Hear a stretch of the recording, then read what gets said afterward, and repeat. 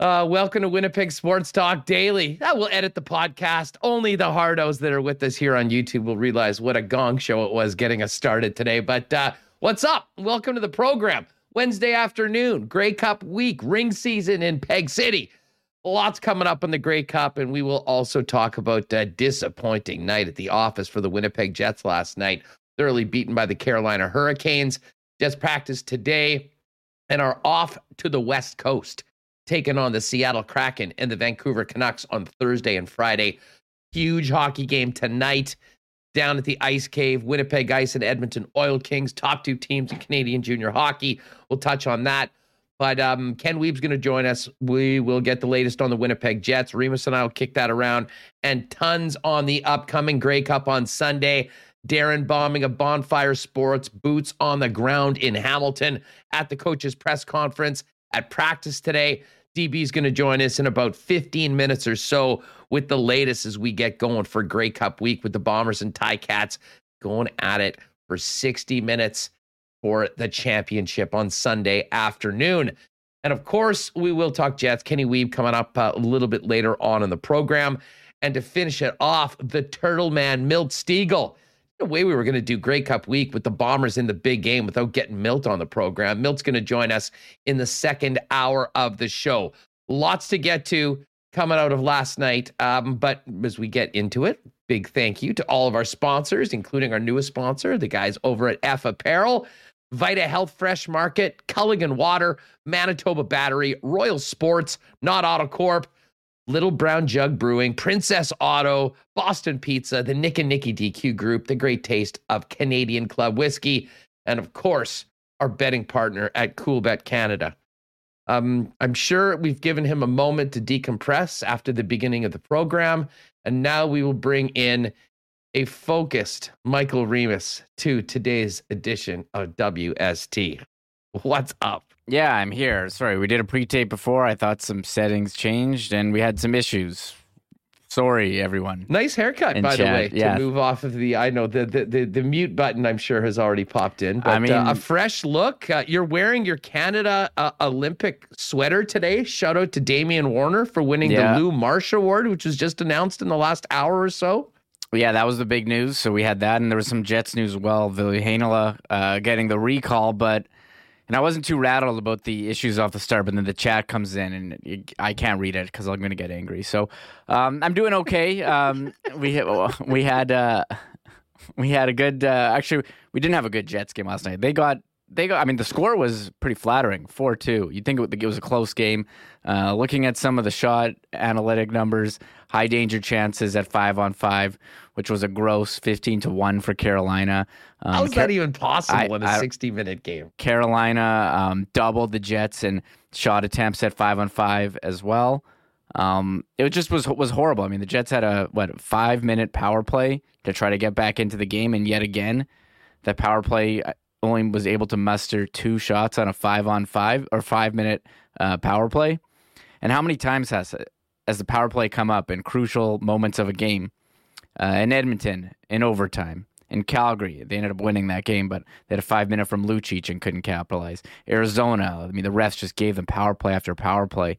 And again, against Carolina. Carolina looked like one of the best teams in the league yesterday, and I'll be honest, I kind of thought it was going to be a letdown game going in, just because of the Wheeler 1000. You know, you had the rival, then they had the off day, and do we think that the Jets maybe did in fact have too much fun and were not responsible?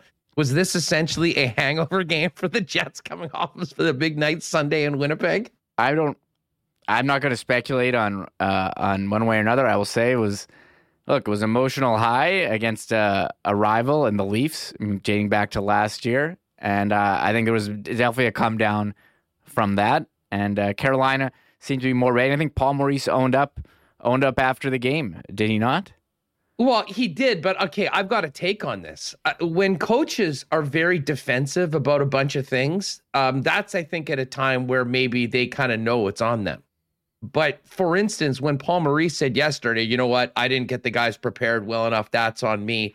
That to me is completely shielding a team that just wasn't ready to play.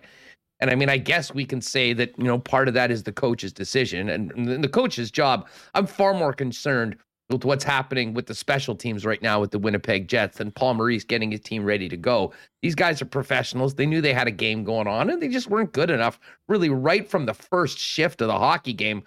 When, I mean, a puck finally went in, 34 seconds into the game? They could have had 2 or 3 before then. I mean, it was just no contest right off the bat.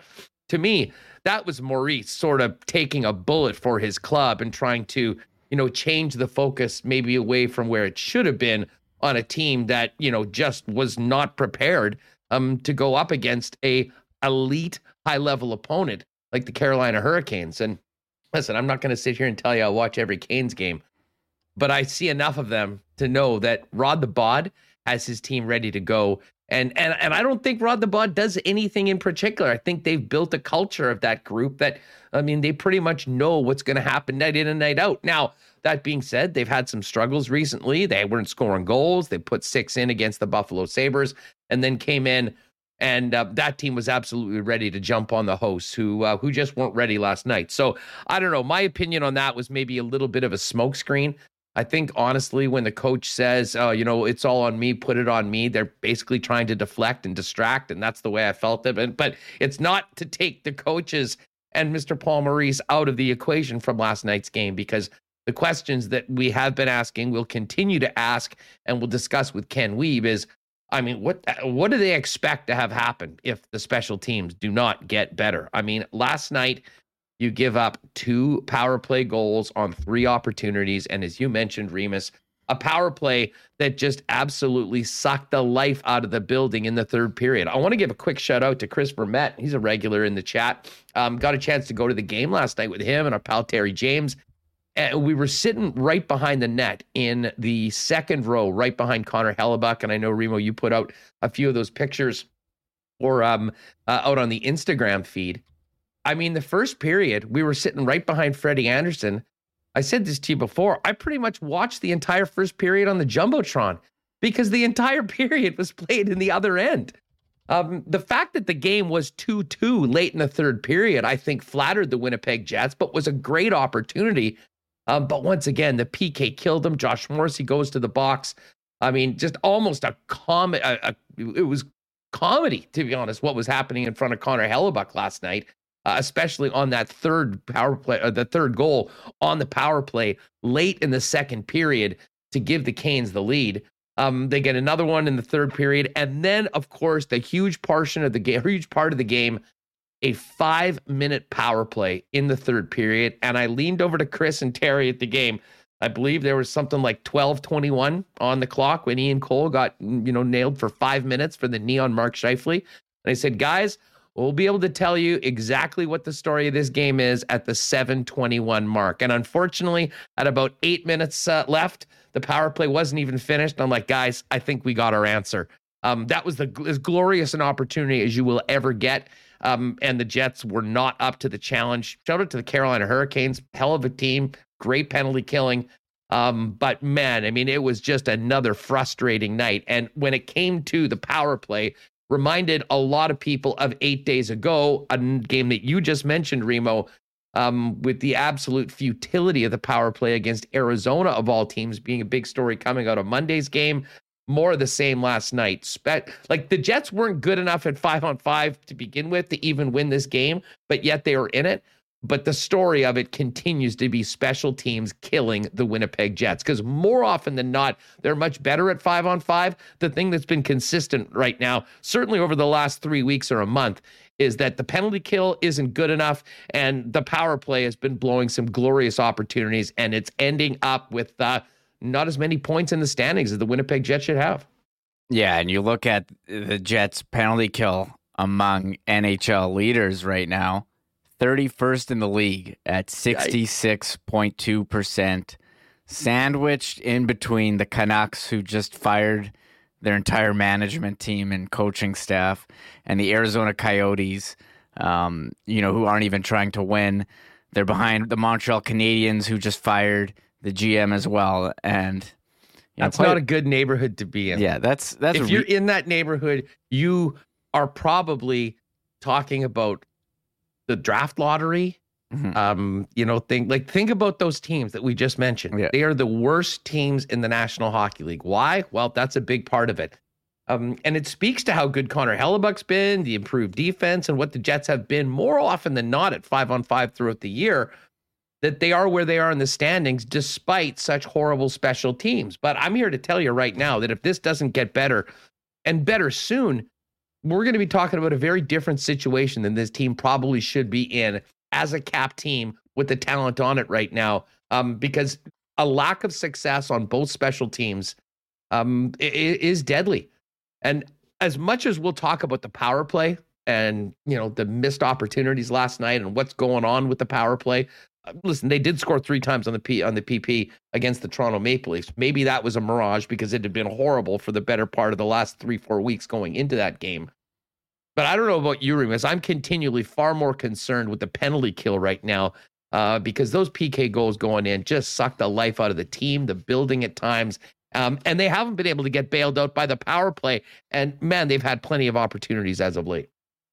Yeah, and I mean, you look at a team like Carolina has 3rd in the league in penalty kill, 87%. I think the common line coming I saw from fans on Twitter and social media was, maybe the Jets should look at Carolina's power play and how aggressive they are and take some notes, because on that Jets 5-minute power play, I mean, could they have declined? Would you ever think your team would want to be in a better spot to decline a 5-minute power play? You texted me that last night. At what point are we just going to get to literally declining penalties? I'm not sure. They couldn't enter the zone. Like, you got 2 shots on goal in a 5-minute power play. I think they definitely missed Pionk's right shot, as we've talked about, how they don't have too many, but you have Scheifele, Wheeler. You should be able to figure something out. I know they did get the one.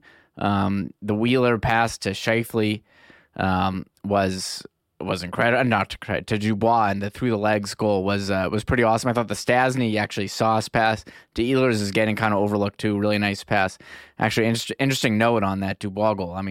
It's kind of overshadowed by how mediocre the game was. I was ridiculous.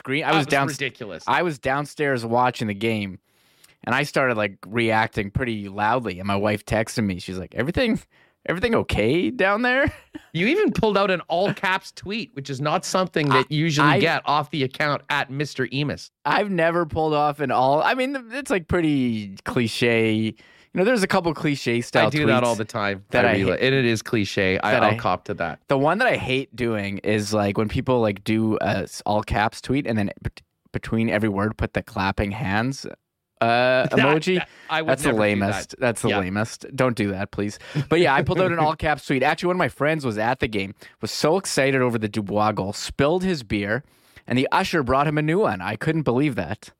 That is the best customer service I've ever heard at the arena in 11 years of the Winnipeg Jets. A great goal, a big cheer, a spilt beer, and they're bailing out a fan. Listen, credit whoever that usher is, nominate them for Game Day Staff of the Year. Well done. We'll have much more on this game. Ken Wiebe's going to join us. There was a number of other things that happened in the National Hockey League. The Wheel of Justice at NHL player safety spun for Jason Spezza, as well as considered Ian Cole. We'll get to all of that a little later on, but we're going to head to Hamilton in just a second and hook up with our man Darrin Bauming, who is at Tim Hortons Field right now, getting ready for the Bombers. Before we do that, I want to welcome aboard and thank F Apparel for being on board with Winnipeg Sports Talk. Of course, F Apparel, locally owned, an incredible company doing a full line of custom clothing for any occasion. Suits, custom dress shirts, winter jackets, chinos, golf pants, untucked dress shirts, and more. Every guy needs at least one suit that looks good and fits great. And F's custom-made suits will be exactly that and start at just $400. Of course, holidays are here right now. Maybe an F gift card would be a perfect gift.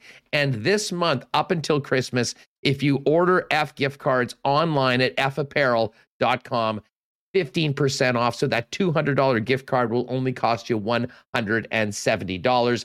And if you are finally getting a chance to have a wedding that maybe you've been waiting on for a year or two, wedding parties, 15% off when the group buys their suits from us. A great group of dudes. F Apparel, 190 Smith Street. And check them out online at F, that's EPH, F Apparel. Our friends at Vita Health are ready for the holidays. I think a lot of people may be really loading into Vita Health come January when it's time to get our act together and maybe live a little healthier. But 12 months a year for 85 years, Vita Health Fresh Market has been the place to go for Winnipeg's best selection of local, organic, and natural groceries, supplements, and beauty products, all at great prices. But while you're entertaining for the holidays, you are going to want to have some non-alcoholic options. They've got some amazing mocktails like the Clever Pink Gin and Tonic and the Sober Carpenter Beer Series. Really great tasting stuff that would be a nice option to have if you are entertaining over the holidays. 7 Winnipeg locations.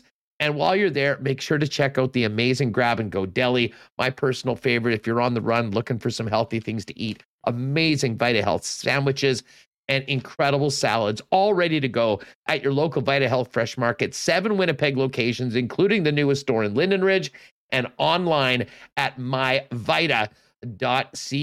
And our friends at Culligan Water, speaking of being healthy, it all starts with drinking water, drinking enough water, staying hydrated. And when it comes to water in southern Manitoba, the Culligan man has been the experts. Family owned, 65 years, over at 1200 Sargent Avenue. And our friends at Culligan have a lot going on. I mean, the water softeners, filters, bottled water coolers, whole home systems, and so much more. But in December right now, you got to think about all that you've got on your hands with holiday hosting. The Culligan water softener helps cut down on those hard water stains for sparkling clean sinks, tubs, and showers. Everyone will appreciate it. And not to mention, keeps those hard water stains off your glasses and dishes for a holiday sparkle that even your mother-in-law will love. December special. Enjoy Culligan water for $9.99 for the first 3 months, or give the gift of Culligan water for $9.99 for the first 3 months. Give Keegan and the guys a call at Culligan Water, 204-694-5180. Check them out online at drinkculligan.com or see them down at 1200 Sargent Avenue. All right, let's get out to Hamilton. Grey Cup week is upon us. Coaches press conference this morning. Practice is beginning. And Darrin Bauming of Bonfire Sports has boots on the ground with coverage all week long. You're going to want to be following on Twitter at Darrin Bauming. You're going to want to be subscribed to Bonfire Sports. And, we lost Darrin. Well, we'll see if we can get him back in just a minute. We did have him, and it was a great shot over at Tim Hortons Field. Been talking to a lot of people out in Hamilton right now. We've got a great piece coming up with Bubba over from CHCH TV. He's going to join us tomorrow on the program. Milt Stegall coming up a little bit later on. And then at 2:30 today, Milt Stegall, for those of you listening live, for those of you listening on the podcast, in about an hour plus from now, we'll have the Turtle Man on the program with all of his thoughts on the big game coming up on Sunday. So now I think we do have DB ready to go. Looking good. A little snow flying out at Tim Hortons Field. And as I mentioned, Bauming doing great work with full coverage on Bonfire Sports and his Twitter account at Darrin Bauming all week long. Let's bring him in. DB, how's Hamilton? Man, it looks like football weather. A little snow coming on the ground, snow on the field right now, and I imagine a real buzz about this Bombers Ticats matchup coming up on Sunday. How are you? Yeah, I'm doing good, Hustler. Thanks for having me on. It's beautiful here in Hamilton. Obviously, leaving chilly, windy Winterpeg and coming here to Hamilton. It's a bit of a reprieve. It looks colder than it actually is. I think it's around -2 right now. And honestly, it's perfect for Grey Cup week because it gives you a little bit of atmosphere, right? And my friends at the CFL, let me come down on the field here at Tim Hortons Field where the 108th Grey Cup will go down on Sunday. And honestly, we're just kind of getting started, right? Like the cup and the teams arrived on Tuesday. Here on Wednesday, we got the coaches press conference this morning. Chance to talk to some Ticats, including Jeremiah Mazzoli and Simone Lawrence. Dane Evans spoke as well. He'll start at quarterback. And then a couple Blue Bombers, they're practicing on a different field right now. I'm sure we'll get into the prep week as it stands. Very different one at Grey Cup this year. Yeah, no doubt about it. Now, let's talk about the coaches. I mean, this is basically the exact same press conference we had 2 years ago, except the Bombers are coming in as a defending champion. They don't have to talk about a 29-year drought. The Hamilton Tiger Cats do, though. And it's been interesting talking to people around the Ticats in Southern Ontario all season long, Darrin. We've been mentioning that, hosting this game and the fact that they are now the team with the longest Grey Cup drought has been a big part of the narrative around this team. And now they're here. They've got to the game. And I imagine a lot of the conversations today with the coaches, outside of the sex question, the normal things that we get, were about Hamilton persevering through a really up and down season, but coming in as underdogs against a Bomber team that has been the class of the league all season long. Yeah, absolutely. Of course, the sex question, the Jim Shaky Hunt memorial question, asking those coaches a bit of a moment of levity and more serious coaches presser. But, what's your approach to your team and sex for the Grey Cup week? I liked Orlando Steinhauer's answer today, and that was do what works, do what got you here. Don't change anything now. Of course, when it comes to the Ticats and the Bombers in this matchup, Hustler, it is fascinating because it's almost a complete role reversal and a complete flip from 2019. That was a West-hosted Grey Cup in Calgary. Lots of Blue Bombers fans in attendance there. And the Bombers were the underdog. And they had the chip on their shoulder. And they wanted to, back against the wall, them against the world, and show everybody. And they did it with 3 road wins on their way to capturing the hardware. This season, it's the Ticats that went through quarterback changes like Winnipeg did in 2019, went through a ton of injury and roster churn like Winnipeg did in 2019. And they come into this Grey Cup underdogs. And, I'm sure you've been talking to your viewers about the line, where it sits right now and where it opened. But I'll be honest, I think that number is probably low compared to what most people here in Hamilton and those around the league think will happen. And that'll be a pretty comfortable Winnipeg Blue Bombers win, because they're going to win the line of scrimmage on both sides of the football. That all said, and digressing from that, the difference between 2019 and 2020 is a huge one. And that's the Ticats are here at home with their home crowd, being able to go home and sleep in their own beds, get away from kind of the hustle and bustle and, zoo that is Grey Cup week for every team and everybody that's in the Grey Cup city. They get to kind of just do their regular thing, sit in their same meeting rooms, enjoy the same facilities, and then go home, have dinner with their family or have dinner, with their significant other or with their roommate as usual. And I think that's an advantage that should not be overlooked. Darrin, there was a bit of news from Mike O'Shea coming out of this morning. And, it was something that we really haven't talked about all season long because it didn't really seem like it was an issue for the Winnipeg Blue Bombers. But there is, in fact, reportedly one player that couldn't make the trip because he's not allowed to travel. And that, of course, is Tui Eli on the Bomber offensive line. Fill us in on what Mike O'Shea had to say and what that means, if anything, for the team going into Sunday. I was actually able to break that story yesterday, and the first piece of hard news that came out of Grey Cup week, there was one player, or in the way the Winnipeg Blue Bombers had stated, they were 99% vaccinated. So that one individual sure looks to be Tui Eli, and Mike O'Shea stated today, very simply and very succinctly, he was not able to travel. A lot of people out there, were replying to my tweet and obviously the Twitterverse started going on this and that and where to place the blame. To be perfectly clear, this is provincial and federal health guidelines new for December 1st. You are not able to travel interprovincially if you're not vaccinated, and definitely by air. So he wasn't able to travel with the Blue Bombers. He's not able to play in the game. Tui Eli is an important player. He is not a starter, but he is that 6th offensive lineman. And when you have a run-heavy team like the Winnipeg Blue Bombers, they like to bring him in, bring Jeff Gray in, jumbo packages, bring them in at tight end, goal line with Sean McGuire, so effective because of guys like Tui Eli. So unfortunate that he's not able to be here. Ultimately, it's his decision and his personal choice to not be vaccinated. So, you got to live with the consequences. But all that said and done, relatively minor in the big picture for the Winnipeg Blue Bombers going into the 108th Grey Cup. Yeah, as long as the starting 5 stays healthy, and that will be what everyone will have their fingers crossed. Jeff Gray might be leaned on a little bit more, but as far as the guys that'll be out there for snap number 1, Ellie didn't project to be that guy. So, if you knew one player was going to come off the roster, if there's a spot that maybe they could handle it, at least right now, touch wood, it would be the offensive line. Give us just an idea about the vibe around both Mike O'Shea and Orlando Steinauer. And I'm interested in your perspective, how Mike O'Shea maybe seemed compared to 2 years ago when his team was an underdog and he and his entire team and organization was carrying the burden of 29 years without a Grey Cup.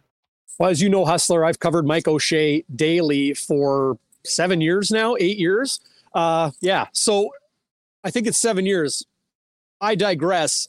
I've gotten to know who he is from an arm's length, right? I don't have a personal relationship with the Blue Bombers head coach, but when you talk to him as often as the media is permitted in Winnipeg, you start to pick up on his character, his personality, his values, and just how he handles situations. I remember watching him in Calgary in 2019.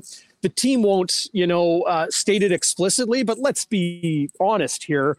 A 29-year Grey Cup drought, that was a heavy cloud over the entire Winnipeg Blue Bombers organization. They were playing great football, beating Calgary in Calgary, beating Saskatchewan in Regina, and then going into McMahon Stadium for the Grey Cup against a powerhouse Hamilton Tiger Cats team. The Winnipeg Blue Bombers were ensuring they were doing everything the right way, and I think Mike O'Shea was just a little bit more reserved, his first Grey Cup as a head coach. This season, what I saw of, the visuals of him coming off and going on the plane, arriving in Hamilton, dress shirt kind of, untucked and very relaxed. And then, happened again today when he sat down with his good friend and former teammate and coaching mate, Orlando Steinauer, head coach of the Ticats. Very relaxed, very kicked back. And you could see those two have spent a lot of time together, maybe over a cold one or five, and, just talking football, talking life. They are very close friends, and each of them extremely complimentary to the other. And, I mentioned this to Dustin Nielsen, our good friend, earlier today when I joined his show out in Edmonton. And that's these two teams are back in the Grey Cup 2 years later for a Grey Cup rematch because they are built the right way. The coaches do their job. They work on the X's and O's. They lead by example. But both Orlando Steinauer and Mike O'Shea ensure that the locker room and that group of players are a tightly knit group. They play for each other. They don't play for the coaches. I think obviously that's in their mind to, do that. But it's all about building that culture of continuity and having your teammate next to you and playing for him. Hey, I want to talk Bombers with you specifically, but one note on the Ticats that I don't think should surprise anybody. Dane Evans is going to start the game, but it is in some ways bizarre how that quarterback situation has progressed through the year. Yes. Masoli, Evans, Watford with a couple wins. Masoli finally at the end of the season seems to really lock down that starting quarterback position, and yet he gets yanked in the first series of the second quarter, and Evans doesn't throw an incompletion, and the rest is history. Just your thoughts on Hamilton's QB situation, and do you think Orlando Steinauer will have as quick a hook for Evans if things don't go his way as he did for Masoli last week against the Argos? Well, to answer that last part first, no, I don't think the hook will be so quick on Dane Evans. I think they'll give him a good long leash to make things happen because of how good he looked in that Eastern final in the win over the Toronto Argonauts. Jeremiah Masoli had a very tumultuous season. Started the year as the starter, got injured. I think it was, some bruised ribs that kept him out for a while. Evans was in. David Watford, as you mentioned, started a couple games for the Hamilton Tiger Cats. That's when things were like, wow, this Ticats team came back mostly intact from a fantastic 2019 season. And here they were in 2021, really struggling out of the gate and through that, belly of the regular season. But Jeremiah Masoli really turned things on, as you mentioned, Hustler, in the last, 5-6 weeks of the season. But then when the Hamilton Tiger Cats went into Toronto to face the Argos near the end of the regular season and the Argos beat them, I think that maybe changed a lot of opinions on Jeremiah Masoli in games that were big and in games maybe where teams weren't being so conservative with their play calling and their playbook and those, creative looks that tend to come out a little bit more closer to playoffs and in the playoffs. Mazzoli struggled in that first quarter of the playoff game against Toronto, and that hook was quick. And then what did we see? You said it, Hustler. He went 16 of 16 and led that team back from down 12-0 to beat a very good Toronto Argonauts team. So I expect Dane Evans to play. I expect him to play the whole game. I can't imagine it being, unless it's an absolute struggle, and it could very well be against this Blue Bombers defense. But I think, the way this Ticats offense has been going this year, I think they're confident with Dane Evans. And it also goes back to, my last answer about how Orlando Steinhauer builds his football clubs. Talking to Jeremiah Mazzoli today, talking to Dane Evans, both of them very supportive of one another. Jeremiah Mazzoli even said the words, "I'm proud of him." So true teammates pulling for one another. And well, that's how good football teams are built. That's how you win championships. Darrin Bauming of Bonfire Sports in Hamilton, covering the Grey Cup all week, joining us here on Winnipeg Sports Talk. DB, let's talk about the Bombers. Your thoughts on them coming into this game. I comment on this. I really think that what happened in the West Final is actually going to be a blessing for this team, because they hadn't really gone through a lot of adversity all year. They had been as close to, I don't want to say perfect, but I mean, listen, they had been, they've held on to the football. They've been amazing defensively. They've taken the ball away. All of that didn't happen in the first half, and yet they were still just down 3 points. They came up big in the fourth quarter. The defense shut it down. The offense moved the football and held on to the football when they had to.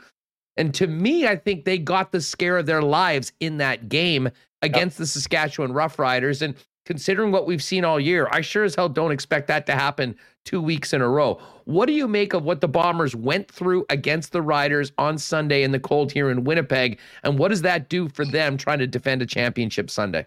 Well, here it is. Objectively speaking, I think the Blue Bombers are going to win on Sunday, and I think they're going to win comfortably. I picked them in 2019 because I watched the way they were playing through that playoff run, and I just thought, you know what, they are going to be on all of their P's and Q's and play a strong football game, which they did in winning in 2019. This season, I see a much more relaxed group. And to answer your question, the two things, in my opinion, that were the best things to happen to the Winnipeg Blue Bombers this season was losing early in the regular season in Toronto to the Argonauts. I think that shook them up a little bit and realized, okay, we have to, play the right way and play proper football in order to accomplish what we want to accomplish. And that's a Grey Cup. And then, yes, that Western Final, and with the way the first half went, trailing at halftime 10-7, the 5 giveaways, 6 overall in the game. The defense is a huge, huge reason why the Winnipeg Blue Bombers were able to weather that Western Final storm. Not talking about the actual weather, but, opportunities for the Saskatchewan Roughriders with short fields, with the ball in Cody Fajardo's hands a lot. The defense did a great job on the back end in forcing Fajardo to either hold on to the ball, having to run it, or just not, have receivers to find. I expect the Winnipeg Blue Bombers defense, again, to be the reason why they win on Sunday. No doubt Andrew Harris. Well, maybe a doubt, but I don't think there's any doubt Andrew Harris will play on Sunday. He told me after the game against Saskatchewan that he was confident in his health and his ability to play in the Grey Cup. And I think it makes a lot of people wonder. I even asked Simone Lawrence this today. Maybe they were just resting Andrew Harris through the regular season for when the games really mattered, because boy, he looked no worse for wear in that Western Final. I imagine he'll have that same fire in his belly on Sunday. No, I'm with you, Darrin. So let's get to the game on Sunday. And as far as this matchup go, and I mean, I'm with you. I mean, I like the Bombers on Sunday. I mean, I think Hamilton's going to be a very worthy opponent. I think the crowd will get into it, and they'll certainly be supporting the home team. Although I do think the Blue Bomber fans are going to represent well on Sunday. But to me, it comes down to this. In 2019, the Bombers kicked the Ticats' ass for 60 minutes on both sides of the line of scrimmage. They really did. And despite the issues with holding on to the football and some of the weird things that happened in the cold last weekend, the reason why the Bombers won that football game was because they were absolutely dominant on the line of scrimmage, especially the offensive line of the Bombers, leading Andrew Harris to that great game that he had. How do the Ticats handle that? And do they have an answer for the Bombers in the trenches? Because we can talk about the star players all we want, and special teams, I think, will be a big part of the game and can flip it. Turnovers for sure. But to me, it all comes down to hat on hat, winning those individual battles. And the Bombers have done that better than anyone all season long. And I don't know why that would be any different on Sunday. Well, they don't get a lot of the hype, but to me, the stars of this Blue Bombers team are that offensive line. Drew Desjardins paired with Stanley Bryant on the left side of that offensive line, that's an absolute brick wall. Nobody has been able to penetrate that left side all season long. The right side, you got a veteran in Pat Neufeld and another all-star who frankly had as good of a season. I am told by those watching the offensive line closely, Jamarcus Hardrick, as good as Stanley Bryant prior to being injured late in the regular season. And that's probably what gave Stanley Bryant the nod for the Blue Bombers' most outstanding offensive lineman. And Friday night, I expect Stanley to win the league award for a record third time and third time in 4 years. But no question, the line of scrimmage is where the game is going to be won and lost. It doesn't matter if you talk to offensive players or defensive players for the Hamilton Tiger Cats, they reiterate the same thing. They have their own weapon as well, though. Jagarrett Davis, in my opinion, has maybe been the best player in the entire CFL in the last month. He has been lights out during the playoffs. He is a defensive end, and he is a thick defensive end, but he's dropping back into coverage, playing pass defense, almost like a safety, and then rushing the quarterback as he has always done, and it's really been his trademark through his CFL career. They got a good Canadian, very good Canadian, big guy in Ted Laurent in the middle, Julian Hauser, and a whole lot of guys on that defensive line, and then a very, very talented and veteran linebacker in Simone Lawrence, who is going to be 21 on 33. Simone Lawrence on Andrew Harris all afternoon, no question. They have had a lot of good battles through their CFL careers. My gut tells me they don't like each other too much, but that just adds to the storyline and the lore that is a rematch between the Ticats and the Winnipeg Blue Bombers. And, shameless plug here, I've got a little piece from Simone Lawrence on Andrew Harris and some other things popping up on Bonfire Sports YouTube page in just a few minutes. Well, that's awesome. We'll talk about everything that you've got planned coming up before we finish up here, DB. But quickly tell us about Ticats practice. There's an interesting tweet that you sent out earlier. They've got the Ticats players on defense, or at least the shadow team, wearing the jerseys of Willie Jefferson, Brandon Alexander, the usual suspects, the guys that essentially just run down all the all-stars on the defensive side of the Bombers. And it's an interesting way of preparing for this game. Just tell us a bit about what you saw today. Yeah, I hope you can still hear me. We got a snow clearing tractor coming through here, but a nice little visual behind me. All good. So during Ticats practice today, yes, we absolutely saw them work on special teams and work on their defense. And they did some 1-versus-1 or their offensive starters and defensive starters going head to head, watching Dane Evans, get his footing on this bit of a slippery field. It's supposed to be much better for Sunday. But that tweet that I sent out, not completely out of the ordinary. I've seen the Blue Bombers do it. I've seen other teams do it, in that you put your number 2s on defense and you give them pennies with the numbers of the opponent you're expecting to play in the game. So there's the middle linebacker, Adam Bighill, number 4, Kyrie Wilson at weak side. They even had Jonathan Kongbo, that rotational defensive end and Canadian, on the Blue Bombers defensive line there as well. Willie Jefferson in 5, Brandon Alexander on the back end. I think they had 32, not 37. Maybe they just didn't have that number in the pennies, but 2's pretty close to 7. Anyway, it's really interesting to watch that, because we know the Winnipeg Blue Bombers defense, they're good up front, but strategically their biggest strength, Hustler, is their versatility, their different looks. And what we saw in 2019, it was the Winnipeg Blue Bombers offense, Paul LaPolice, changing everything up. That's why Andrew Harris had these huge holes to run through. They did things they hadn't done all season. This Winnipeg Blue Bombers defense, I'm sure, will throw a wrench at the Hamilton Tiger Cats that they've never seen before. And for Dane Evans, I think you can almost throw away the tape from 2019 or even from the Blue Bombers Saskatchewan Roughriders game, because they're probably going to come at Dane Evans with something different. But no question, whether you're talking the Bombers offense or the Bombers defense, that line of scrimmage is going to be so important. All right, Darrin Bauming with us in Hamilton with Bonfire Sports, covering the Grey Cup all week. So, things sort of really got going today. Teams arrived yesterday. Fill us in a little bit on the schedule and what you're going to be paying attention to as we get into Grey Cup weekend over the next couple of days.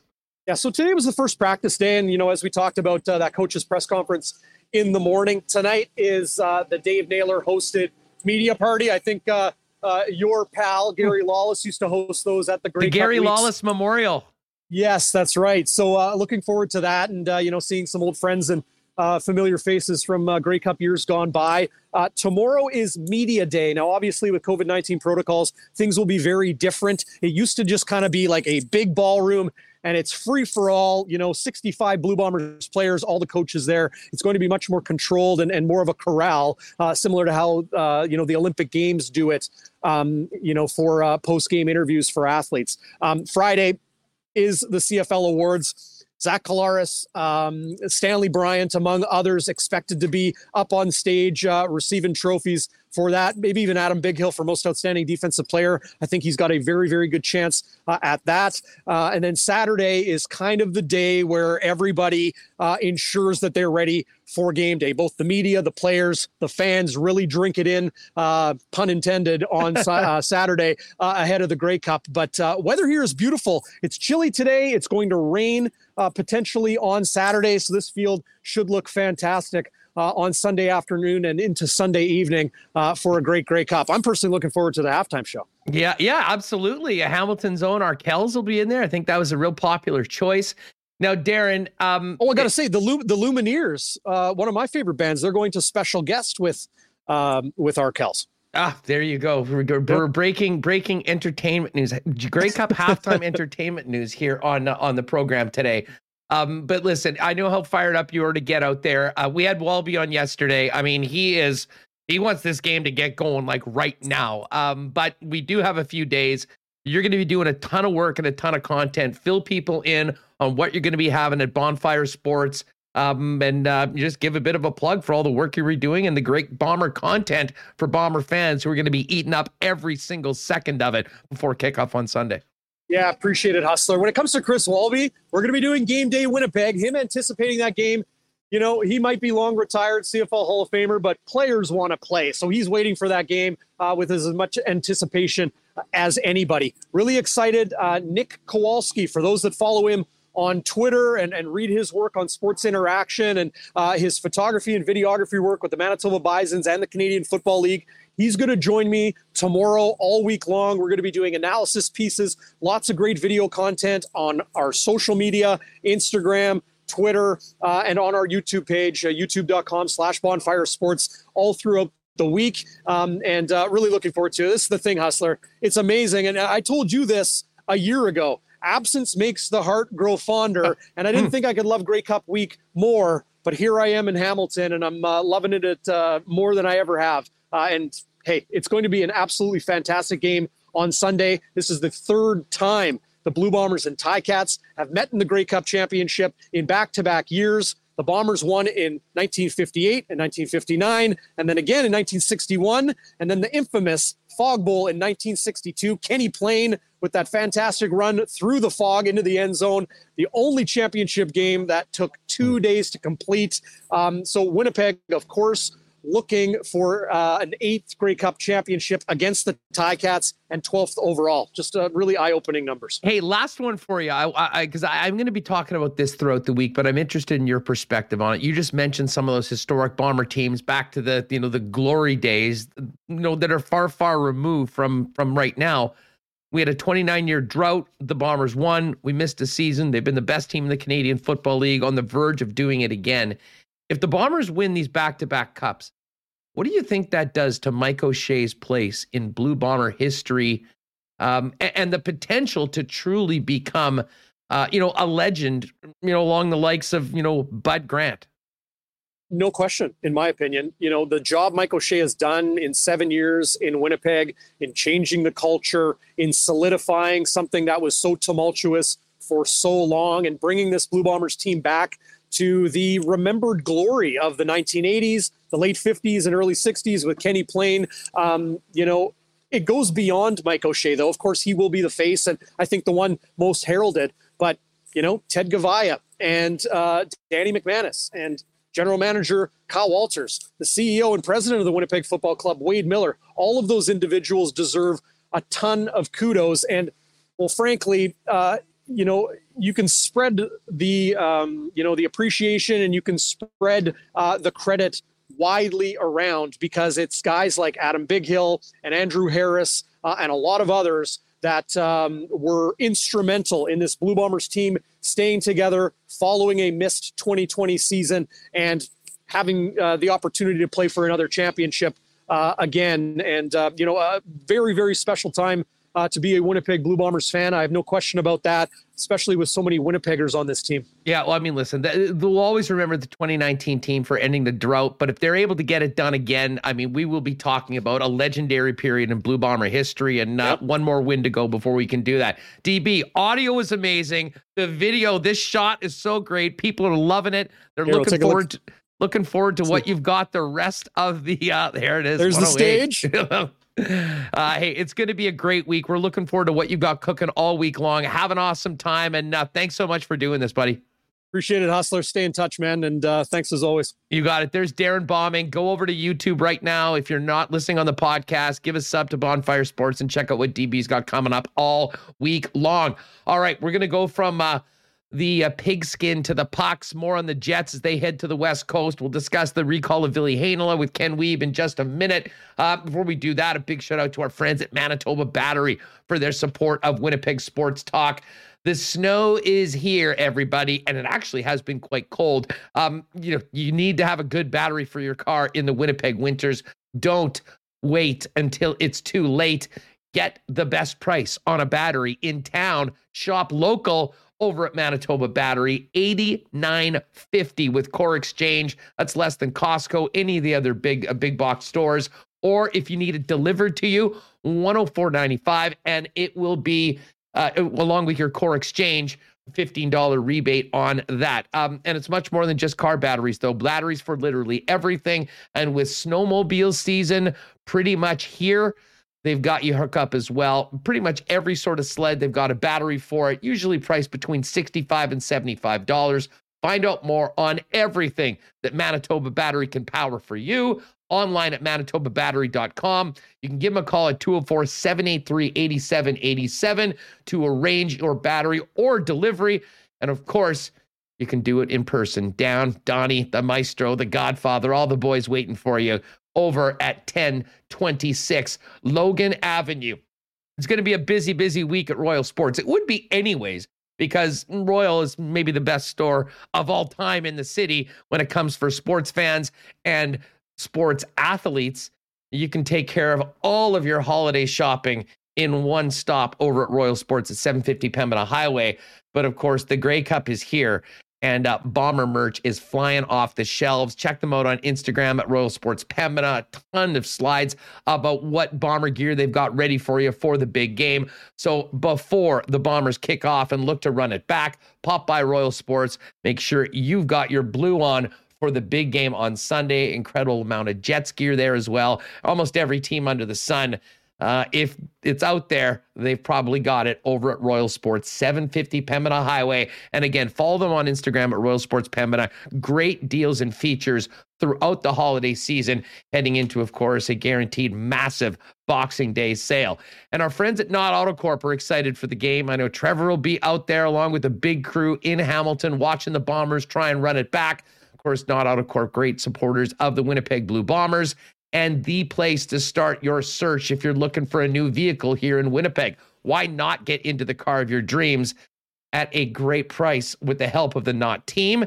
You see Milt Stegall in the commercial right here. Milt, a great Knott spokesperson. He's going to join us a little later on. But it's all there at Knott Auto Corp, Waverly and McGilvery, or find out more before you start doing anything online at knott.ca, as well as all the cool things happening in the new Winnipeg Car Lab. All right. We've got lots to unpack from last night's game as the Jets practice and head to the West Coast for back-to-back games against Seattle and Vancouver. And no one better to do that with than our good friend Ken Wiebe of Kenny and Rennie fame, and of course a contributor to sportsnet.ca. Ken, what's up? How are you? Huss, I'm doing great. Thank you. Much like you, it's been a fun sports week. Great Sunday. I know you talked about it with Mike McIntyre, the double dip. That was quite enjoyable to be part of. Not quite as festive an atmosphere inside the glass of the press box at IG Field. But so you were inside, huh? You were inside. I'm a bit of a softie, Huss, especially when I had the whether you were going to really kind of come up. I would have enjoyed being in the atmosphere, and got a couple of DMs saying, how great is it down at the Rum Hut? I'm like, well, from my perch, it looks pretty good, but no partaking. But man, what an atmosphere. You know what's funny about that, Ken? You just mentioned the Rum Hut. I mean, usually, I think everyone knows, games, Bomber games are a big social event, and especially for the younger people that have come more and more out to games over the past years. That area, often you'll look at the game, you'll know how many tickets they sold, you'll know how many people are there, but you got 5,000 or 6,000 people over at the Rum Hut.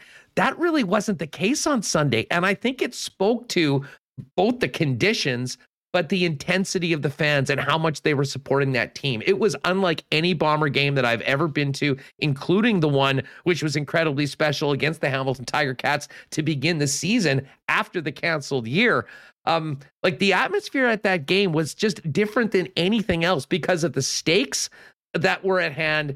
I think also because the Riders were the opponent, but what had happened in the first half with all the turnovers. And I still can't get over how great the Winnipeg fans were and the way that they showed up and turned up through incredibly difficult conditions for a full 3 hours plus, cheering their team on to the Grey Cup again. Yeah, it was so impressive to see. And Huss, I was sitting in the seats during the opener, and like you said, that was kind of Manitoba's biggest social, I think, and especially after the circumstances being coming out of the pandemic and everything like that. But you could hear the building shaking in the press box. It was so impressive to feel the atmosphere in the building. And you're right, there was sort of this overriding, there was some tension in the building for a team that has been so dominant throughout the course of the year because of the turnovers.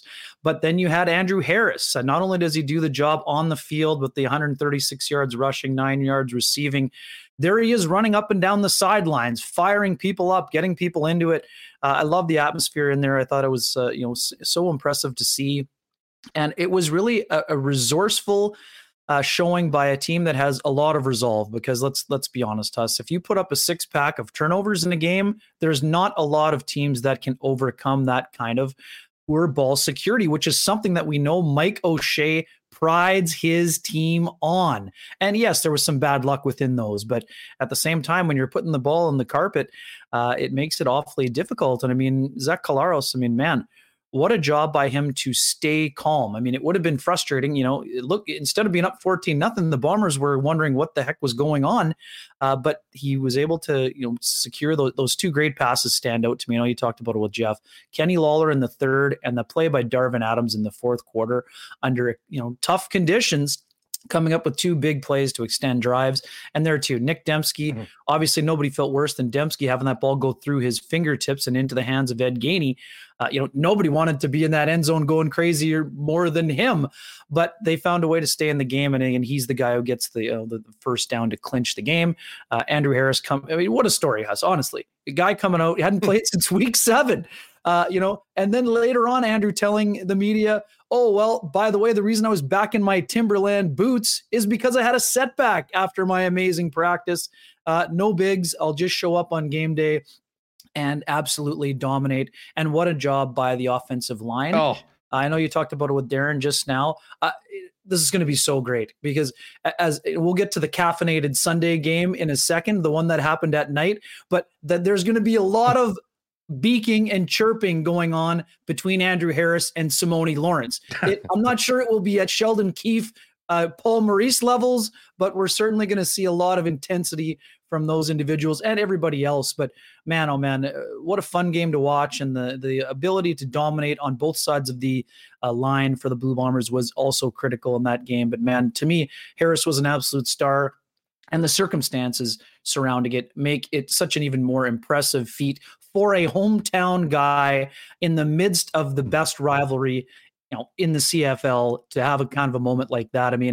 That's something that Andrew Harris is he's had a lot of memorable moments. That's something he's going to remember for quite some time. Well, and every single person that grinded it out at the stadium. I will never forget that game. It was such a special day. Hey, just before we move on to the pucks, do you think they run it back on Sunday? I think so. I mean, I think that was a great. The Bombers didn't need a wake up call per se, but they got one. Self-inflicted one. They certainly got one. That's for sure. And there too, like the calmness that Mike O'Shea, nobody was more disappointed than Mike O'Shea to have 6 turnovers, but that is a teachable moment. And because their team was so good, they were able to overcome that. And I don't expect the Blue Bombers to be giving the ball to their opponent very often on Sunday in the rematch. Of course, it's a great storyline for the Ticats too. They get a chance for revenge. But as Andrew Harris said in his mic drop moment, let's go. I mean, great, this will be a great game, great atmosphere.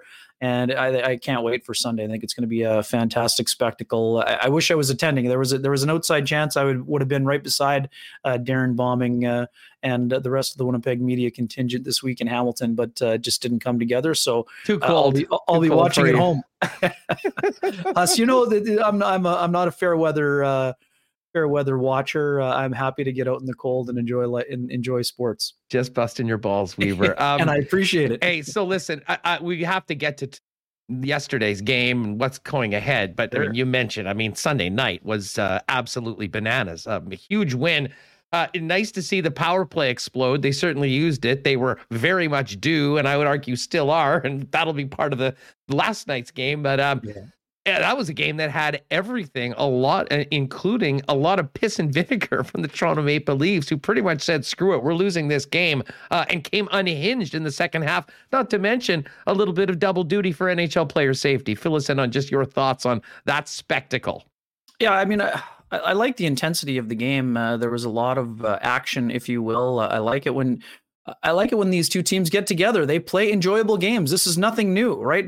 Dating back to the Patrick Laine hat trick and the head-to-head with Austin Matthews.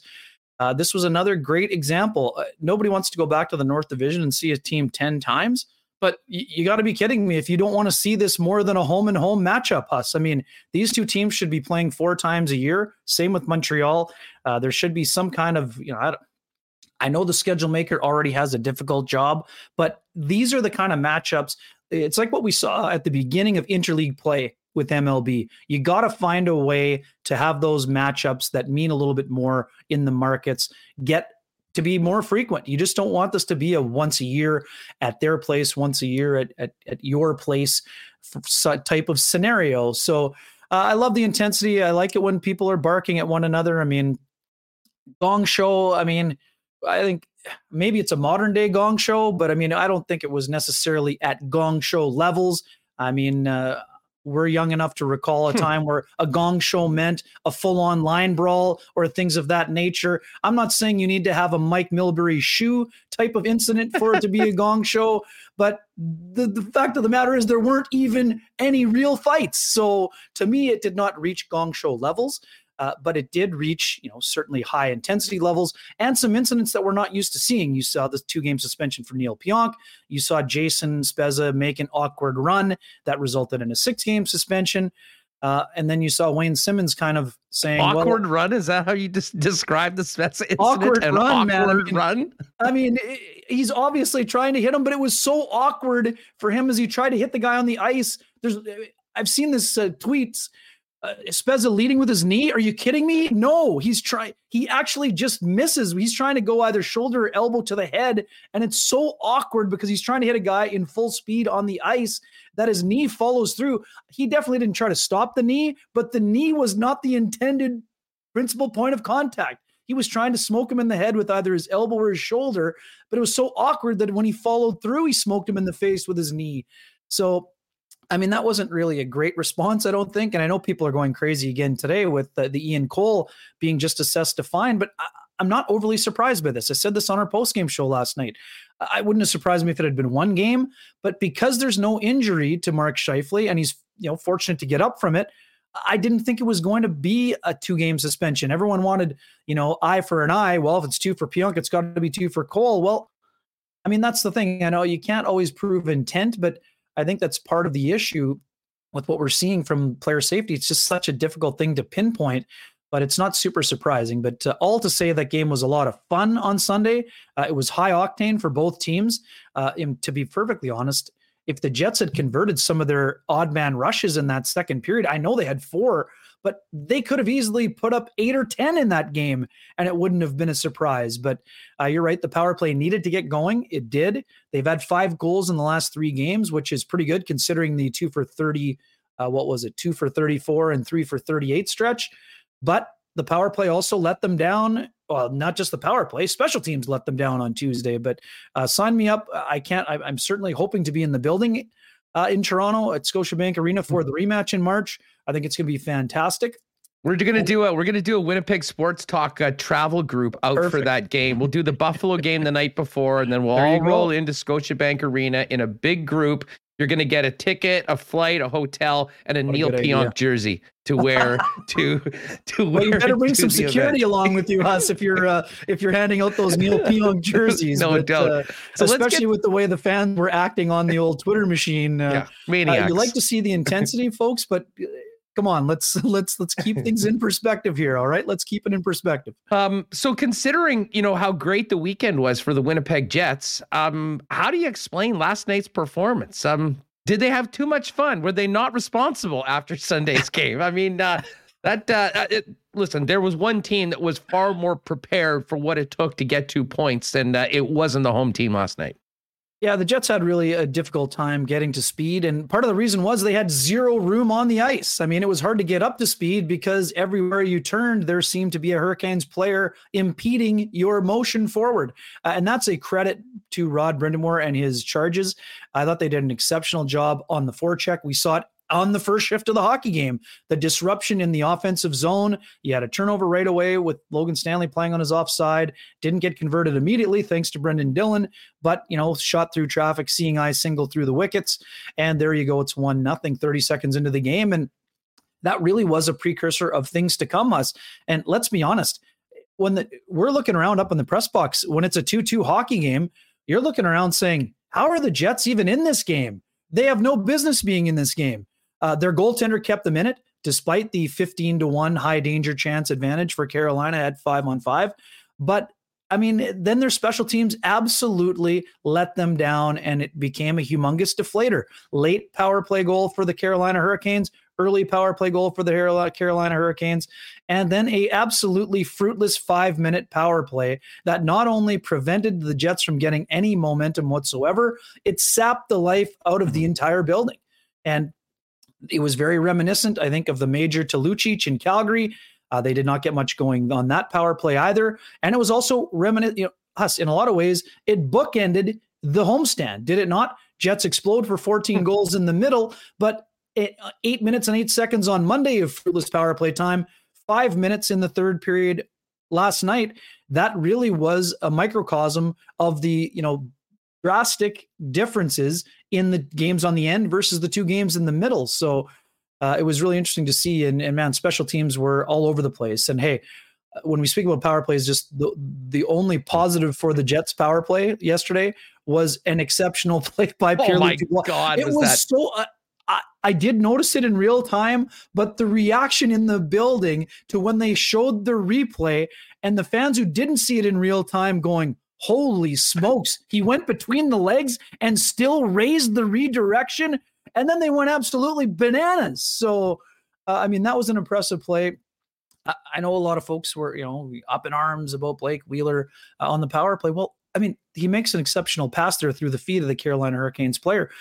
Did the Hurricanes do a great job of forcing and pressuring Wheeler so that he didn't have a lane most of the night? Absolutely. But man, oh man, that was an impressive play. But Huss, I mean, too, as a natural segue here, I mean, what are we going to see on Thursday? I mean, there's an important recall that has been made, and I'm very curious to see how that impacts both the defense core and potentially the power play.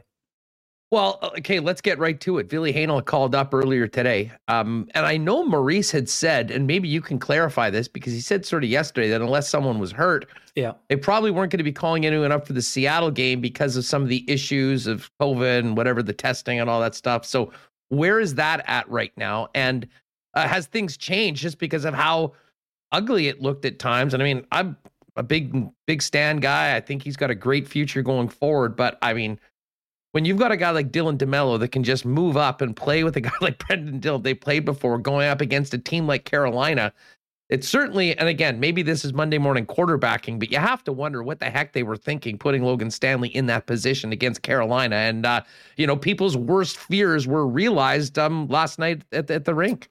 Yeah, I'll start with there. I'm going to get to Hanel in a minute, Huss, but I'm with you. And it's not Monday morning quarterbacking because it was happening in real time. You're kind of when the Jets took the first turn during the morning skate, and I noticed, they go in 3-3, so you can't overthink things. But when the first rolling of the pairings was Stanley on the right side and Dillon on the left, I was kind of like, well, why is Dylan DeMello not going with Brendan Dillon? I mean, it's the easier move, it's the safer move. And it's a built-in move because these guys have played together before. I've got absolutely no problem with Paul Maurice wanting to see Logan Stanley in a top 4 role at some point. But when your team has won 3 games out of 4 and really rolling, and you're playing one of the toughest forechecking teams in the league, it's a tough ask to ask Logan Stanley to go on his offside and try to succeed in a lot of ways. So, by the third period, we know Brendan Dillon was moved onto the right side and Logan Stanley was back on his natural left side.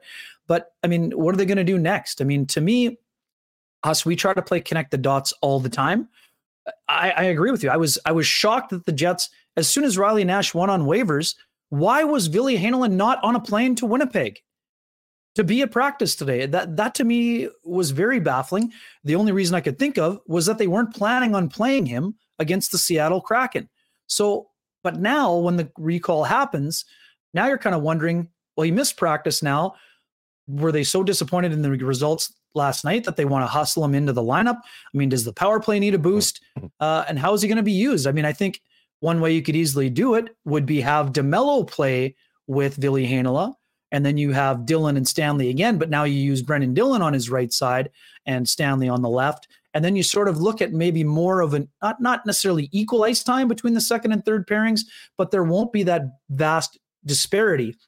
And the other thing I could easily see, I actually quite like Nate Schmidt on that top pairing. He actually still looks for that shoot first mentality. And then you could have Heinola back on the top and you put Morrissey back in his one-timer spot. But I mean, this is all predicated on Paul Maurice taking Nathan Beaulieu out of the lineup, which I think going into yesterday was probably not the plan. Now we're not going to know until Thursday morning's morning skate until we see who stays on late. But I could easily see Heinola playing at least one of the 2 games. And I think that the reason the recall happens today instead of tomorrow potentially is because they thought it was more of an issue than maybe they had anticipated. Ken Wiebe of Kenny and Randy Sportsnet.ca with us here on Winnipeg Sports Talk Daily. Maurice, after the game, you could tell he was bent, as pretty much anyone that was either attended the game or took part in the game probably felt afterwards. But at the end, he sort of did the the team wasn't prepared, that's on me. What did you think of that? I kind of think that's just trying to deflect from a poor performance from his players that he expected much better. Often when the coaches are saying that, they're kind of getting away from something else. I mean, what did you think about what he had to say? And as I said, I'm far more concerned from a coaching standpoint of what isn't happening on their special teams than generally the team being ready to play. Decipher what Maurice had for us after the game, if you would. Yeah, Huss, that's on from about page 11 of the coach's playbook and manual, but I didn't buy it for 1 second because we were in the rink in the morning when Paul Maurice told us exactly how the Carolina Hurricanes were going to attack them. So you can't say they weren't ready. They knew exactly what they were facing. So to me, I understand why coaches do that. And you're right. I mean, outside of Pierre-Luc Dubois and Nikolai Ehlers, I mean, the Jets did not have a strong contribution from their forward group as a whole. I mean, we know the top line had got things going on the power play, but they struggled yesterday. There's no way around that. I mean, it was a tough day on whether it was expected goals, whether it was Corsi, whether it was shots against, whether it was zone time. I mean, they didn't generate a whole lot. Yes, they were able to get power play points once again, but the Jets struggled as a whole, and I'm not singling them out. The Jets struggled to get anything going. They only had 18 shots on goal during a homestand when they were frequently in the 40s. And many of those far more dangerous in those middle 2 games. So, I understand why coaches do that. I didn't think it was, I think that was an example of Paul Maurice that was Paul Maurice holding back from what he really wanted to say. Mm-hmm. I mean, that's how I interpreted it. Don't you feel the same way? He wasn't about to point fingers at his star players when he had to be disappointed in them not performing the way they had been expected to. I mean, there's also, too, you'll appreciate this too. There is a little bit of a Belichickian feel. I mean, there's a mentor relationship with Paul Maurice and Rod Brind'Amour. And of course, the mentor is always going to be pissed when the other team, executes the game plan better against them. Yeah, and that's to take nothing away from what Paul Maurice feels toward Rod Brind'Amour. I mean, he loves him as a player. He loves him as a person, loves him as a coach. But I mean, you hate to see your team not measure up in the measuring stick games when you did prepare them for what was coming. Yeah. You know what? But what's the Jets' record in litmus test games this year? I heard you mentioning that yesterday on Kenny and Rennie. I'm like, we should go through the list of all the litmus tests. How are we doing? They did beat the Leafs, and they did take 3 of 4 against the Oilers. So I don't think the litmus test games are as bad as people think. No, they've actually had a few good litmus test games. No, that's actually why. I mean, it's an interesting combination. A few of the duds, the games that, I wouldn't call the Vancouver game or the Arizona game a litmus test game. Those are games you just simply have to win, and they haven't done. But up until this point, in some of those games where you knew that you needed to see the best of the Winnipeg Jets, they actually brought it, which I think made last night's game that much more disappointing, the way they were manhandled in pretty much every aspect. Yeah, it's interesting. I wouldn't say it was similar to the Islander game, but it was similar to the Islander game in the minimal amount that they were able to generate, right? And I think that Carolina is even more aggressive in all 3 zones than the Islanders are very good in terms of being aggressive in zone and in the neutral zone. And yes, they can generate on the offensive forecheck because of the identity line and, Clutterbuck and Martin getting hits on your defensemen. But to me, the Jets they just could not get any speed going through the neutral zone.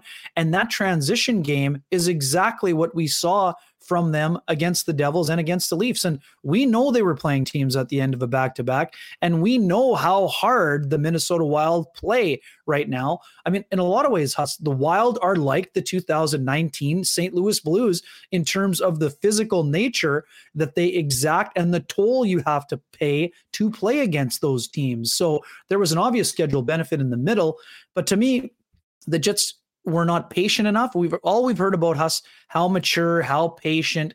They did not show those qualities in the game against the Carolina Hurricanes. And outside of, Dubois getting to the net on what he thought was a rebound goal and what was actually a miraculous save by Freddie Anderson to sweep. It was a classic Karate Kid sweep the leg on the goal line for what was going to go in after Nikolai Ehlers' shot. And once again, Huss, we should talk about Ehlers quickly. 4 goals in his last 3 games. The one thing about the line change move that has worked, you and I discussed this last week. I wanted to see what it was going to look like with Pierre-Luc Dubois and Nikolai Ehlers. And I'll tell you right now, it looks pretty darn good. And yes, I understand it was Paul Stastny feeding Ehlers on the goal on the 4-on-4, but those two have looked good together. I mean, do they look better than Kyle Connor and Pierre-Luc Dubois did earlier in the year? Well, maybe not quite yet, but there's something there with those two, and it'll be interesting to see what happens moving forward. Well, and certainly, I mean, you look at the ice time from last night's game, you can make kind of a question as to, how wasn't it maybe the other way around with the way that line was going and what wasn't happening with the Connor Scheifele Wheeler line, certainly at 5-on-5 for the majority of the game. So Ken, moving into these 2 games, Riley Nash has been claimed off waivers by Tampa. We were expecting a call up, and in the short term, you're replacing Neil Pionk. You need to have another blue liner for these 2 games.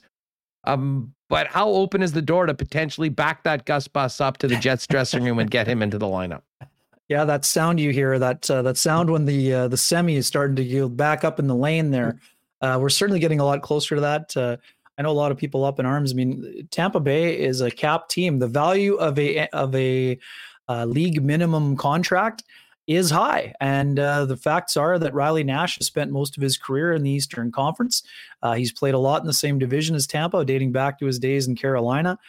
Here's a guy who's a right-hand shot penalty killer. I mean, I understand it didn't work. Power play specialist. Kucherov's out for the year. I know people are going crazy about that, but I'm not sensing he'll be getting many sniffs on the old power play in Tampa. I know people are mostly being facetious, but here's a veteran guy that sometimes the system just doesn't fit. I mean, I think that Riley Nash is a really smart player. He's a guy that brings some value. He just didn't bring as much value to the Winnipeg Jets as we expected. Whoa. Is that Remus backing up the Gus bus? Yeah, I'm not exactly sure. Remo, what do we have there? Okay, thank you. Sorry, that was too loud. That was too loud. Yeah, you think? I gotta get a bus sound ready for you guys. Back up. You need the beep bus going, Remo. You need the beep. Yeah, I'll be back with that. Sorry. What we also know is that the Jets they don't have the cap space to recall 2 people at one time right now. If Hanel is here, the Gus bus will wait in the starting blocks a little bit longer with the Manitoba Moose. So, but I do think that Nash being claimed does open the door for him to be used. And I've said it again, I've got no issue with how Dominic Toninato is playing for the Winnipeg Jets. He plays hard. He gives the Jets everything that he has. But I think that you add an offensive component to a fourth line that has Jansen Harkins really kind of buzzing right now. And you also have Svechnikov kind of getting back to that game that we saw before. And now, too, with the goal that he scored against the Leafs, that bar down special that we've seen so often in practice, but so little in games.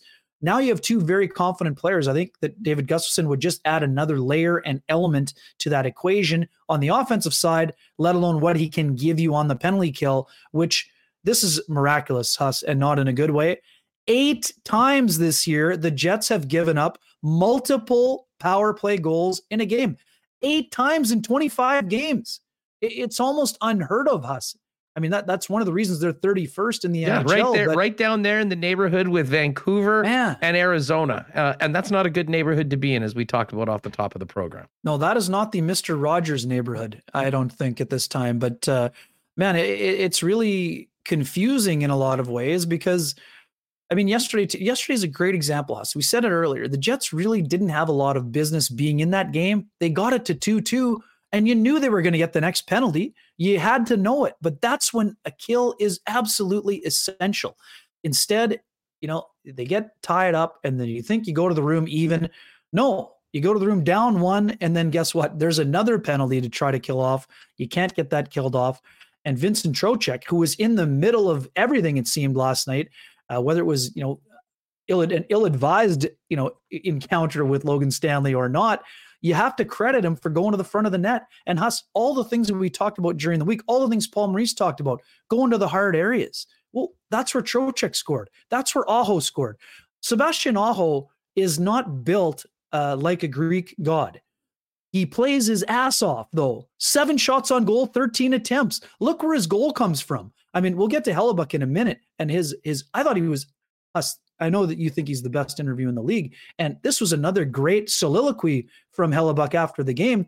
But Aho's willingness and ability to get to the net and then dislodge the puck from the pad when it was partially covered, that's an exceptional play by a guy who used a lot of centrifugal force, even though he's not a big guy. He went to the hard areas and he was rewarded for it. Can Paul Maurice do for Mark Scheifele and Kyle Connor, to his defense, I think has done that, especially when he was playing with Dubois, it seemed. I'm not sure whether they're getting a lot of that right now with Scheifele and Wheeler of going to the net, because I think he knew that Dubois was taking the puck to the net, and he ended up getting, I mean, they weren't all beautiful tic-tac-toe plays. He got a few dirty ones, but is it possible to get that line, particularly those top players, if they're going to be playing those top minutes, to play a little bit more like that? Yeah, it's interesting, Huss. I mean, I think that's a video that gets shown, but I don't know that you can, I don't know that that's a teachable quality. You have to want to go to those areas. And I think in a lot of ways, Mark Scheifele's success has not come on that front. But he does some other things that are exceptional that other people cannot do, whether it comes to puck distribution or shooting. I just don't think it comes naturally. The reason I bring that up is because, hey, it's great to be in run and gun games where you got tons of room and stuff. But you know what? If you want to win, you're going to have to go through and beat teams like Carolina.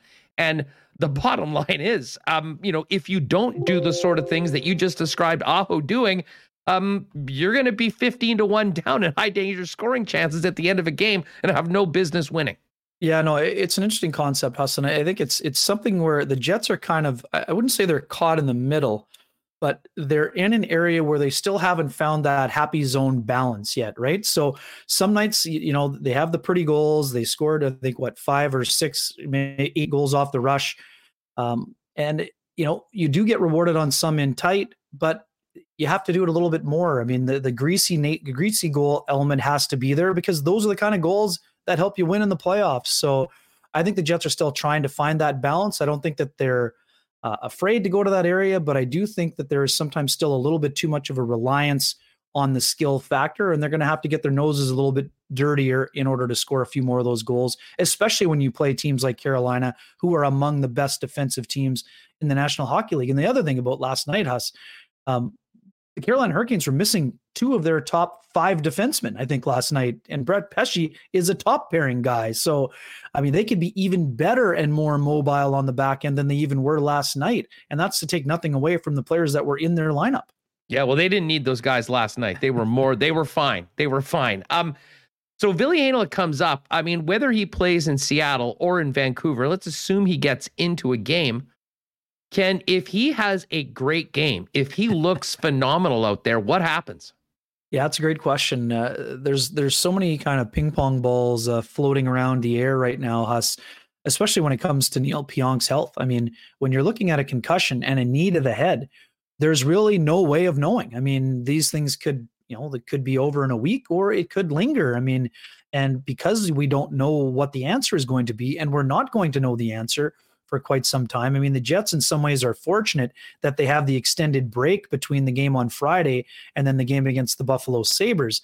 But I mean, there's not a lot of practice time coming. With a back-to-back, there will be basically no practice time on this road trip. Jets are using Saturday as a travel day and taking Sunday off. So, I mean, even if you think, well, you get Heinola out on the road, we might get a few practices. And well, he's going to get a morning skate in, and then he might skate on Friday again. But there's no structured practice. There's no time for the power play to work.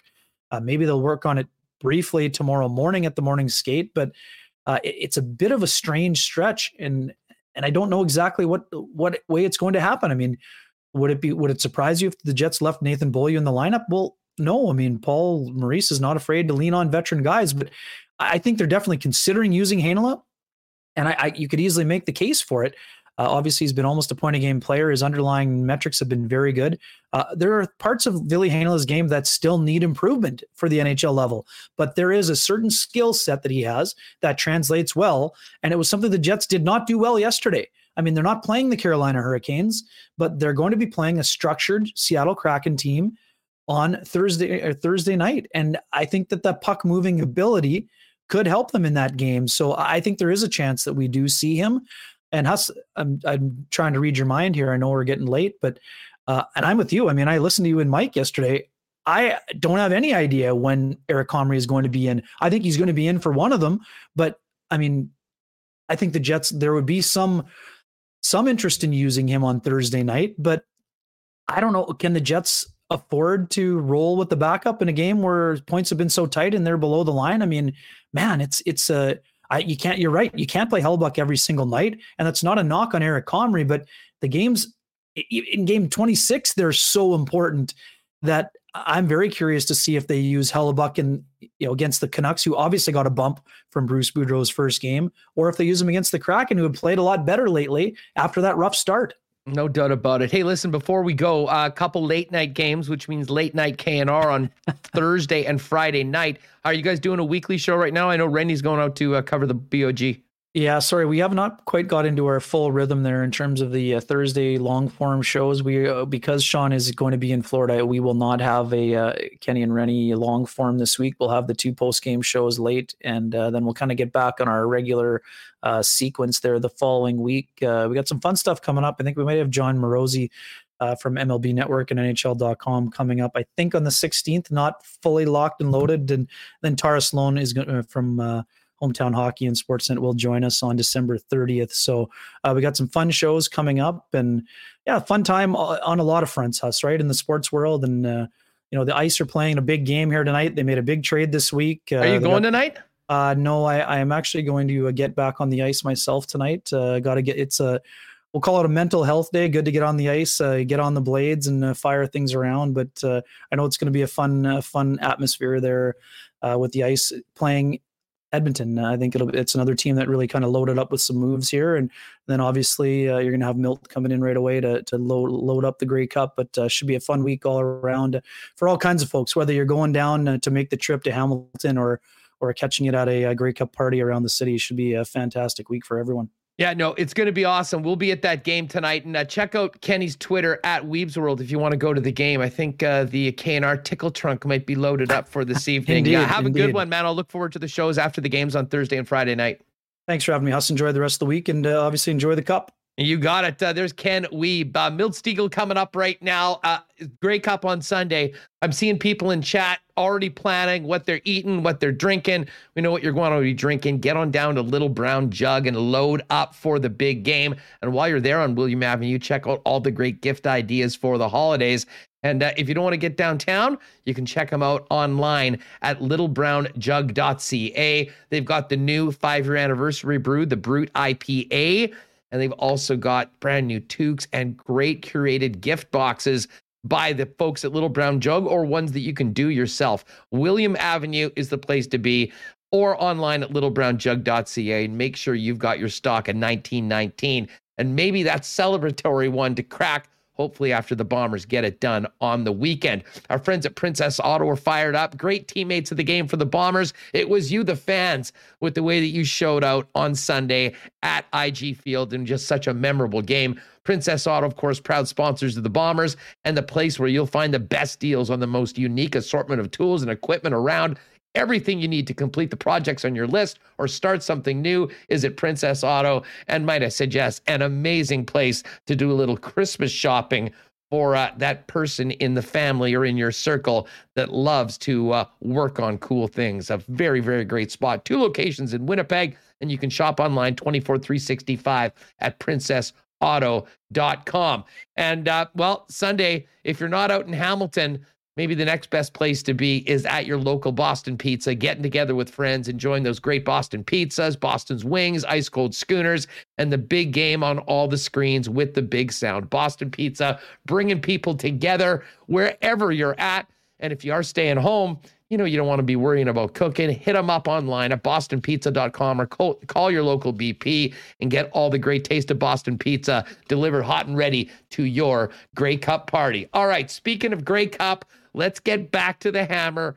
We can't talk about the Winnipeg Blue Bombers going for another championship without the man, the Turtle Man himself. Last seen earlier in the show, ripping through non-Autocorp in one of the great commercials that we've seen from Milt in his long, illustrious career. Let's bring him in. The Turtle Man is back on Winnipeg Sports Talk, Milt Stegall. Milt, thanks so much for doing this. How are you? I'm doing great. Can you hear me okay? Oh, yeah, we can hear you fine. We can hear you fine. You're sounding great. Okay. You're looking even better, as usual. We've come to expect that at this point, Milt. Before we get to the game on the weekend, as a guy that played for so long in Winnipeg, what did you think about that scene, both on the field and in the stands here in some extreme cold in Winnipeg for one of the most memorable games I think any Winnipeg fans has ever been a part of? It's amazing. It's amazing to watch. Of course, I wish I could be there experiencing it, but for those players and those fans, it's a once-in-a-lifetime opportunity. I tell all young guys, soak in the moments, be in the moment, enjoy it as much as you can, because football life and life just goes by so fast. So hopefully all those fans and those players and everyone involved just soak in all these moments, because you don't know what tomorrow brings. So enjoy it as they come. Well, the crowd brought it for 3 hours plus. If you're anyone that was in the stands, it basically turned into an impromptu dance party just because people had to keep moving to stay warm. And shout out for the DJ for making it such a great atmosphere. It wasn't a great full 60 minutes for the Winnipeg Blue Bombers, but great teams find a way to win. Just your thoughts on what they went through, the uncharacteristic turnovers in the first half, but the way they controlled the line of scrimmage and the way they ended up having their arm raised and moving on to Hamilton. Well, let me first by asking, hopefully you weren't dancing. Hopefully you were just up moving around, because I don't want to see you dance. So I would shock you, I'll Milt. leave it at that, I would brother. shock you, Milt. You know what? It's, there. I don't know whether we'll do a full Grey Cup dance off, but yes, it was mostly for self-preservation and keeping warm. But in all honesty, it was just absolutely a lot of fun, because I think that despite what happened in the first half, the fans of the Blue Bombers, and the Bombers earned this throughout this season and going back to winning the championship in 2019, I think earned that sort of confidence from the fans. And even with a 5-turnover performance in the first half, the team was still only down 3 points. And I think there was still a level of excitement and confidence that this team was going to end up on the right side of the scoreboard after 60. That's actually pretty good for the Winnipeg Blue Bombers, because you think about it, for the most part, they really haven't faced any adversity during the season. I mean, they had one loss to the Argos, but besides that, they've controlled the game. So the fact that they had to go through that and they were able to come out on the right end, that's a positive. But if I'm an opposing team, especially the Hamilton Tiger Cats, and I'm looking at that, you start thinking to yourself, you don't want to publicly say this, what does it take to beat this team? I mean, they surrendered, 5-6 turnovers, and they still come out on top. So it's difficult from opposing team looking at that and saying, okay, you almost have to play a flawless game to give yourself an opportunity to win this game, because those Bombers are tough. We know they're built around that defense and that running game with Andrew Harris, but they can beat you in other ways if need be. So I'm looking forward to a good game, of course. I would love for the Bombers to win, but at the end of the day, being a TSN analyst, we all hope for just that high-scoring, entertaining game. Yeah, well, we'll see. Not a lot of teams have scored very much on the Blue Bombers this season, and that is going to be a huge challenge of the Hamilton Tiger Cats. I mean, just your thoughts on Hamilton coming in. I mean, Dane Evans now the starter after Masoli started the East Final, got a quick hook from Orlando Steinhauer, and, of course, some unfinished business for a team that expected to win 2 years ago when we were all in Calgary. Yeah. The script is flipped, as we've been saying. In 2019, Hamilton was the favorite, and the Blue Bombers were the underdogs, and they came in and shocked them. And we've been hearing all week, that's what the Tiger Cats are going to try to do. Easier said than done, but they have the talent. They have Dane Evans now as their guy.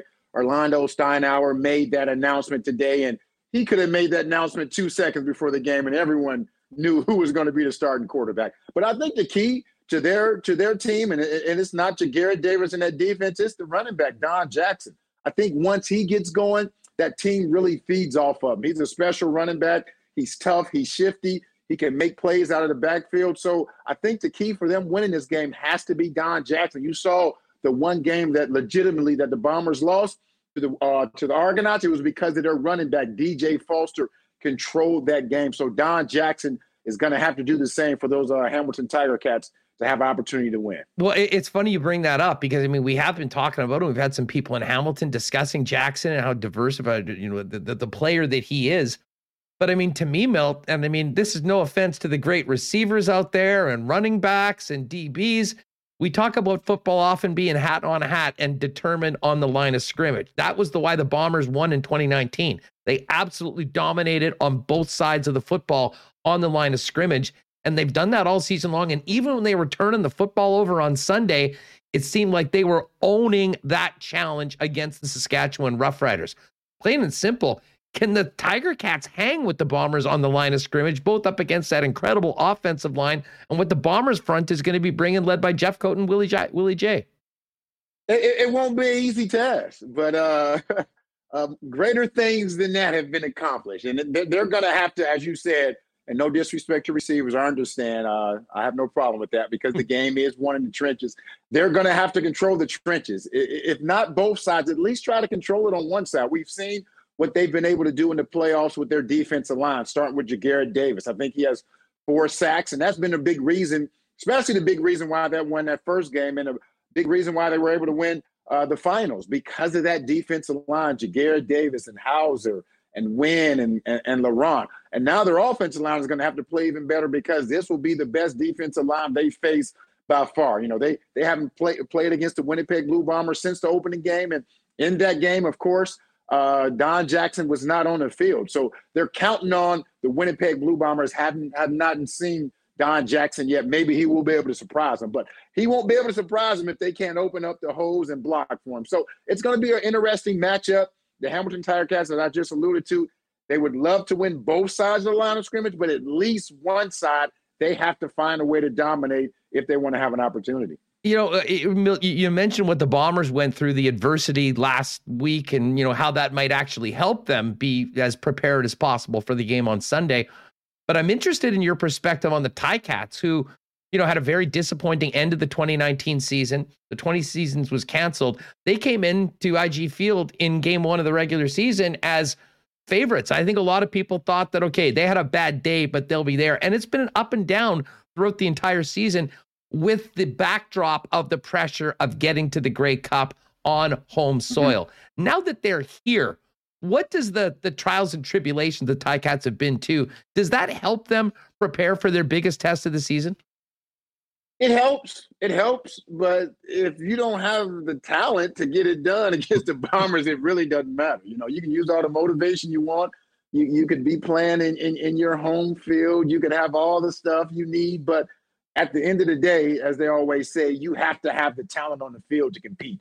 And sometimes not having the best talent, but working the hardest, taking advantage of those opportunities, unlike the Saskatchewan Roughriders did. I mean, if you have a game where you can force a team to 5 or 6 turnovers and you don't win, that means you just didn't take advantage of your opportunities. If the Hamilton Tiger Cats, if they do get those opportunities, even if they don't have the best talent, if they can take advantage of 2 or 3 of them, they could win the game. Unlike other professional sports where you have to win numerous games to win the championships, it's just one in football. And it could be 1 quarter you have to win or 4 or 5 plays you have to win. So that opportunity is still there for them, but they have to play a great game.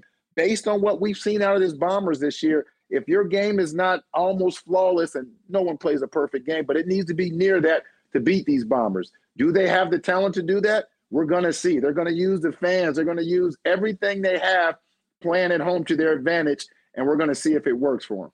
Milt Stegall of TSN, Blue Bomber great, joining us on Winnipeg Sports Talk as we get ready for the Grey Cup on Sunday afternoon and rematch of the 2019 game between the Bombers and the Hamilton Tiger Cats. This time it is in Hamilton as a home team. How impactful is that, Milt, if at all? There'll be more Ticat fans than Bomber fans, I'm sure. They'll be loud. They're excited. And then there's also Grey Cup week with them being at home, sleeping in their own beds. I mean, do you make much of the fact that the Ticats are at home? And if so, how much of an advantage is it? It can work towards their advantage if they could get out on a good start.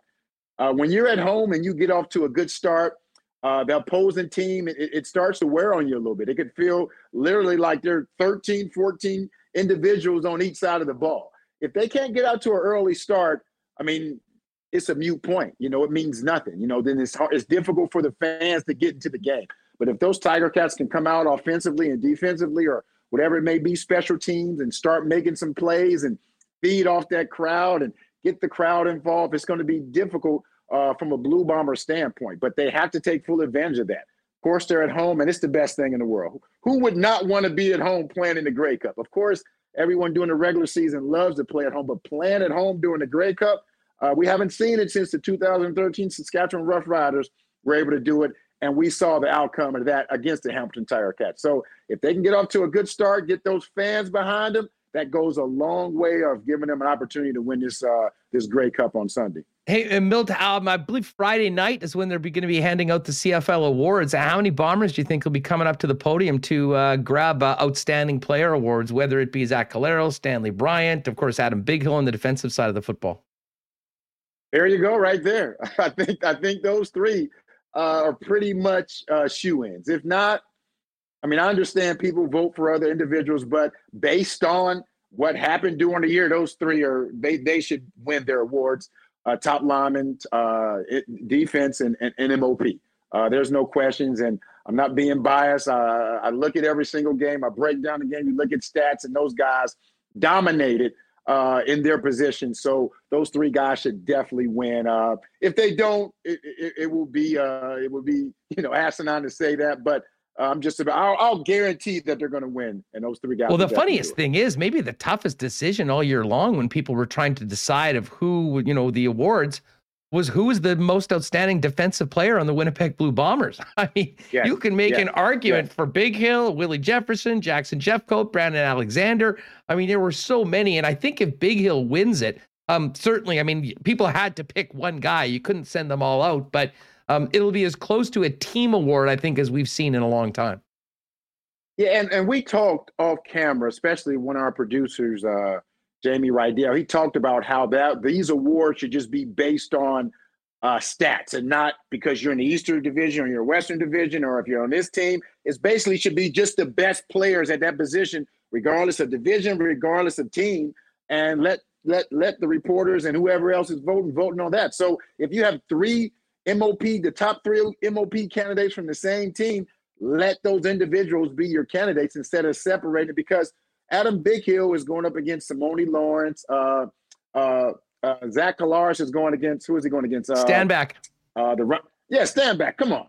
Stanback had a great year, but it was nowhere near what Zach was able to do. So that's the problem we have with that. It should be the best players, regardless of what team or what division they're in. Milt Stegall with this here. Hey, one more. I know you played here for so long. You know how important the Blue Bombers are to this community, and you got a pretty good idea about the history of this organization. If Mike O'Shea is able to win this game, have back-to-back championships after that 29-year drought, what do you think that does to the place of O'Shea in Blue Bomber history? Still, hopefully, early in his career here on the sidelines in the Peg. Wow. I mean, shucks. He may get a street next to Milt Stegall Drive. You never know, man. And you know what? You have to look at his entire career. Remember those first few years? There were a lot of people saying, okay, Mike, this is not the job for him. But he stayed the course. Wade Miller stayed the course with all those guys, and they figured it out. And you look where they are now. I mean, that's just a testament to the drive, to the type of, not only coach, but the type of individual he is, where everyone bought in eventually once he started figuring things out. So if he can pull this one off, I mean, he's right there with the top coaches in Winnipeg Blue Bomber history. You have to consider him. And after he wins this one, if he can, I mean, the train just keeps going. I don't see why he can't win many more. So it's great to hear that he will hopefully win this game and be up there with those top ones, because he stood the test of time. He went through a lot early on in his career, and now he's reaping the fruit of all those things he was able to put out there and the benefits of them. Milt, Grey Cup week, there's a lot of fun that goes along with that. I know it's a little bit different this year, but I think of all the great times seeing you. And I will say, not only the greatest receiver in Blue Bomber history, but our greatest designated driver in Grey Cup week history. You were always there to lend a hand. What's Grey Cup like for you, and what do you have going on with TSN coming up over the next few days, heading into the big game on Sunday? Well, you know, I'm not one to go out much. When you look this good, you just can't go out all the time. It's the gift and the curse. So Sanchez is I'm basically the designated driver for Sanchez a lot. So Sanchez and I, you know, we may go out to eat. I know the entire TSN crew, we may go out to eat tomorrow. But for the most part, I'm still the same. I don't go out much. As you mentioned, there are not many, because of the COVID-19 pandemic, not much going on like it usually is and doing Grey Cups. But there's still some things going on. But for the most part, I'm relaxing, you know, in my hotel room. I may go for a walk or do something like that. But for the most part, I'm right here just enjoying my free time by myself. What about on game day, though? I mean, I imagine it's going to be a very busy work week for you. I mean, this is the biggest week of the year for the Canadian Football League. Our week really gets hectic starting Friday. From Monday to Thursday, we're basically doing 1 or 2 hits a week. But starting Friday, we start putting in 6-7 hour days. And Saturday and Sunday, we're basically working maybe 10 to 8. And on Sunday, it's maybe even longer. So during starting the weekend comes around, that's when our work days really get hectic, but it's fun. It's hard for me to call it work. You know, I've never worked a day in my life. I played football, and now I get paid for talking about football. So I've been really fortunate as far as how I make a living. I've been really blessed when it comes to that. Amen to that. We won't needle you for a pick, because I'm sure you'll have to do that on TSN as we get closer to game time. But the last question for you is, for Bomber fans that are watching Winnipeg Sports Talk right now, that are excited for the game, how confident should Winnipeg be going into this game, considering what they've done through this season, the way they won on Sunday, and of course, the way they dominated this team 2 years ago in the Grey Cup? Confident, but cautious. Be confident, but be cautious. Good reason to be confident. I have no problem with being confident. I think that's the most important trait to being successful, but also be cautious. Because you did dominate during the regular season, just because you did turn the ball over 5 or 6 times, you were able to come out to win, you still have to be cautious. You still have to approach this opponent like it's the most difficult opponent you're ever going to face in your life. If you can do that, I don't see why they shouldn't win. As long as they continue doing what they've been doing, and they should win this game. They should win the game, but will they win the game? That remains to be seen, because the Hamilton Tiger Cats still are a professional football team. So let's hope and wait and see what happens. Milt, you're the best. Thanks so much for doing this. Have a great week out in Hamilton, and we can't wait to see you and the panel get things ready, and the Bombers try and run it back on Sunday afternoon. All right, sounds good. Enjoy the game and stay warm. Got it. There he is, the Turtle Man himself, right, at Milt Stegall TSN on Twitter. And of course, Milt and the panel will be a huge part of Grey Cup weekend coming up on TSN. Man, that was a lot of fun. Always great to chat with Milt when it comes, well, anytime, to be honest, but especially when it comes to Grey Cup weekend. You know, I've been paying attention to the chat all afternoon, people thinking about what exactly they need to have on the menu for the game on the weekend. Let me suggest adding to it with maybe a little delivery or pickup from our friends over at Nick and Nicky DQ. Not sure if Nick's going to do a special blue blizzard for the weekend, but maybe we'll run that up the flagpole. Of course, you'll be able to get those great blizzards. Amazing chicken fingers, which I think might go well with the spread. And of course, burgers, fries, and so much more, including the new Steakhouse burger. One of 4 Nick and Nicky DQs is near you. The DQ in Niverville, DQ Northgate, the DQ at Polo Park, and of course, the DQ on St. Anne's, which is now open year-round. And for those of you in the St. Vital area, if you don't want to leave the house, hit up Skip the Dishes, hit up Uber Eats, and get your order in. They'll deliver it right to you. And never mind the blue blizzards. What about a blue bomber DQ cake? Get those orders in right now. Hit them up on Instagram at DQ Manitoba. They'll get it ready for you, custom made to pick up at any of the 4 Nick and Nicky DQ locations. Now, there was a ton of Canadian Club poured on the weekend, both during the game and I think in celebration afterwards. And as the official sponsor of the Blue Bombers, I would imagine that is a great time to load up both for the holidays and the Grey Cup at your local Manitoba liquor marts, and some great promotions right now. If you do head into your local Manitoba liquor mart right now, you will see great Canadian Club setups, displays, shall I say, with all sorts of the products there. They'll also be giving away a chance to win 5,000 air miles when you pick up the Canadian Club Classic 12-year or the CC Original. And there are also bonus air miles you get on each bottle. And if you have someone that likes grabbing from the top shelf, less than 40 bottles of the super limited edition Canadian Club Chronicles 44-year whiskey available right now at your local Manitoba liquor marts. We'll get to our Cool Bet lines in a minute to finish off the program with our betting partner, Cool Bet Canada. But let's get Michael Remus back in here. Been a very busy show. Awesome to catch up with DB in Hamilton. Some great football and hockey talk with Ken Wiebe. And of course, finishing strong, the main event of today's show, without a doubt, the Turtle Man, Milt Stegall, joining the show, Reem. Yeah, that was pretty fun. I got to apologize. I got a bit excited. You guys are talking about the Gus Bus. And I'm like, hey, I got an idea. And shout out to Brian Aiken, who emailed me this one. Oh, wait. So I don't know if we can play that one during the Gus Bus, or I got this one here too. Bravo, Bri, we love you. I don't know which one's better. One of the it's two. backing up down the hall. Well, we'll see. Not yet. It was in fact the Villy van, I believe someone referred to it today in chat. But it's actually coming all the way, I believe, from Laval, Quebec. So that is a long trip for one Villy Hainala to be joining the hockey club. We'll get more updates on that tomorrow as the Jets get ready to play the Seattle Kraken. I would think it might be more likely that Hainala gets into the game against Vancouver, but you never know. I mean, as Ken mentioned, it was not a good look last night on the blue line without Neil Pionk. And I think we saw how important Pionk is to this blue line. But the fact of the matter is, whatever they were thinking, moving Logan Stanley over on the side with Brendan Dillon, just simply didn't work. And they had to go back to plan B.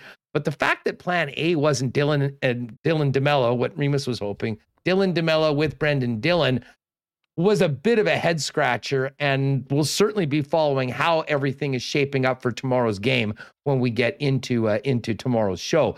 Remo, a bunch of other news and notes from the National Hockey League. We didn't spend a lot of time talking about Jason Spezza. Last couple of days we have been, but he got the hammer dropped down on him. 6 games from NHL player safety. And then yet last night, Ian Cole, the 5-minute major for kneeing, maybe because it was called for 5 minutes and Mark Scheifele quickly returned to the game, he only got a $5,000 fine. Yeah, I think it's, as much as you don't like to see it, I think it's pretty clear that the NHL player safety hands out their punishments based on the result and not the intent. And Mark Scheifele was fined, so Ian Cole gets a game and a $5,000 fine. And Jason Spezza gets 6 games. I kind of was, if I base every suspension now on the Mark Scheifele suspension. Well, Mark Scheifele got 4 for that because that seemed to set a brand new precedent in the playoffs. So I thought Spezza was going to get 8. I was happy with 6. I thought 6 was fair. But then Craig Button went on the Jets broadcast yesterday and said Spezza won a lottery ticket by only getting 6 games. Now, I don't know if he's playing it up for Jets fans. I hope Button drops that take on Overdrive this afternoon. Yeah. I don't know if he's playing it up because he's on like TSN 3 with Sarah. But, I kind of agree. That was a pretty rough hit. The Leafs were like arguing that it wasn't kneeing. Spezza has a history. I think the fact that if you don't have a history, I don't think that plays in. Mark Scheifele got 4 games, so who cares if Spezza's been in the league for 15, 17 years and hasn't hit a guy before. He went in there, kneed a guy in the head who got a concussion, and that guy is no longer playing. So I think 6 games is very fair. So we'll see, we'll see where that goes. They're going to appeal it. They're so pissed off. They're like, well, if Pionk, if the refs would have called a penalty on Pionk for kneeing, Spezza wouldn't have had to do that. And I was like, well, Spezza really didn't have to go and knee a guy in the head just because they didn't call a penalty. You can do other things that doesn't involve giving a guy a brain injury. Yeah, quite a wine and cheese party coming out of the center of the universe after Sunday's game. We'll talk about it probably right up until the 31st of March when these two teams play again, this time in Toronto. Speaking of NHL player safety, I obviously have been on the air for the last hour. I haven't heard, but Jacob Trouba just about killed Jujhar Khaira last night with a hit that, depending on who you talk to, is predatory, it's head first, or it's just a great, clean, hard hit that unfortunately ended up with the player being stretchered off the ice. What do you think happens here? Seems like, a couple of years ago, I would have been like, oh man, that was a great hit. That was the biggest hit. It reminds me of, Scott Stevens on like Shane Willis or Brian Campbell on RJ Umberger. And to be honest, I think it was a clean hit, but I think the result is a guy ended up on a stretcher. And I'm going back to the Mark Scheifele hit. Well, Mark Scheifele could have gone and tried to play the puck. And I thought the Mark Scheifele hit at the time was a clean hit, but they gave him 4 games. And now, Trouba could have gone in and played the puck. Just because a guy's got his head down doesn't mean you have to kill him.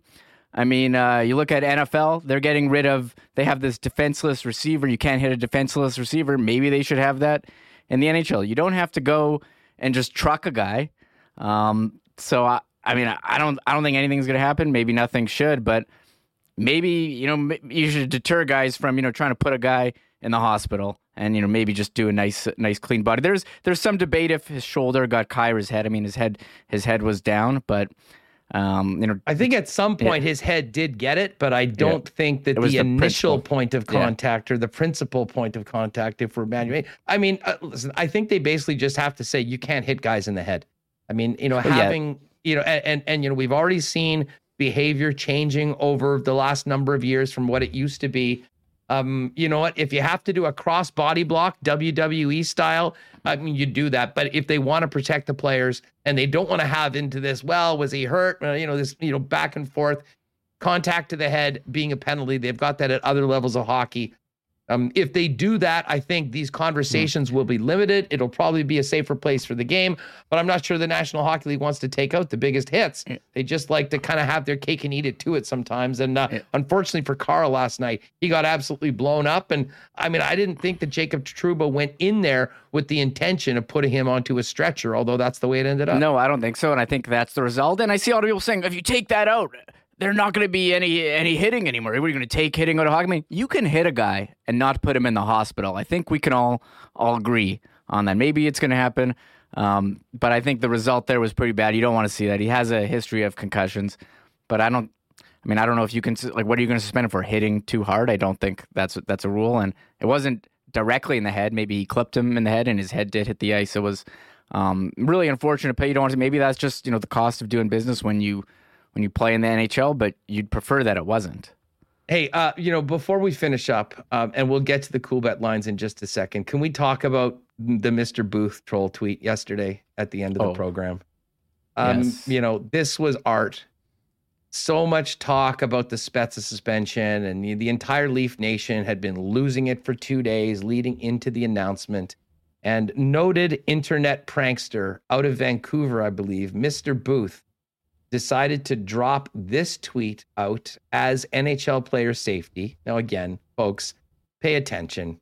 Don't get Booth by any sort of trickster online. Pay attention to the blue check mark. He had changed his name and his icon to that of NHL player safety, but it still said Mr. Booth 7.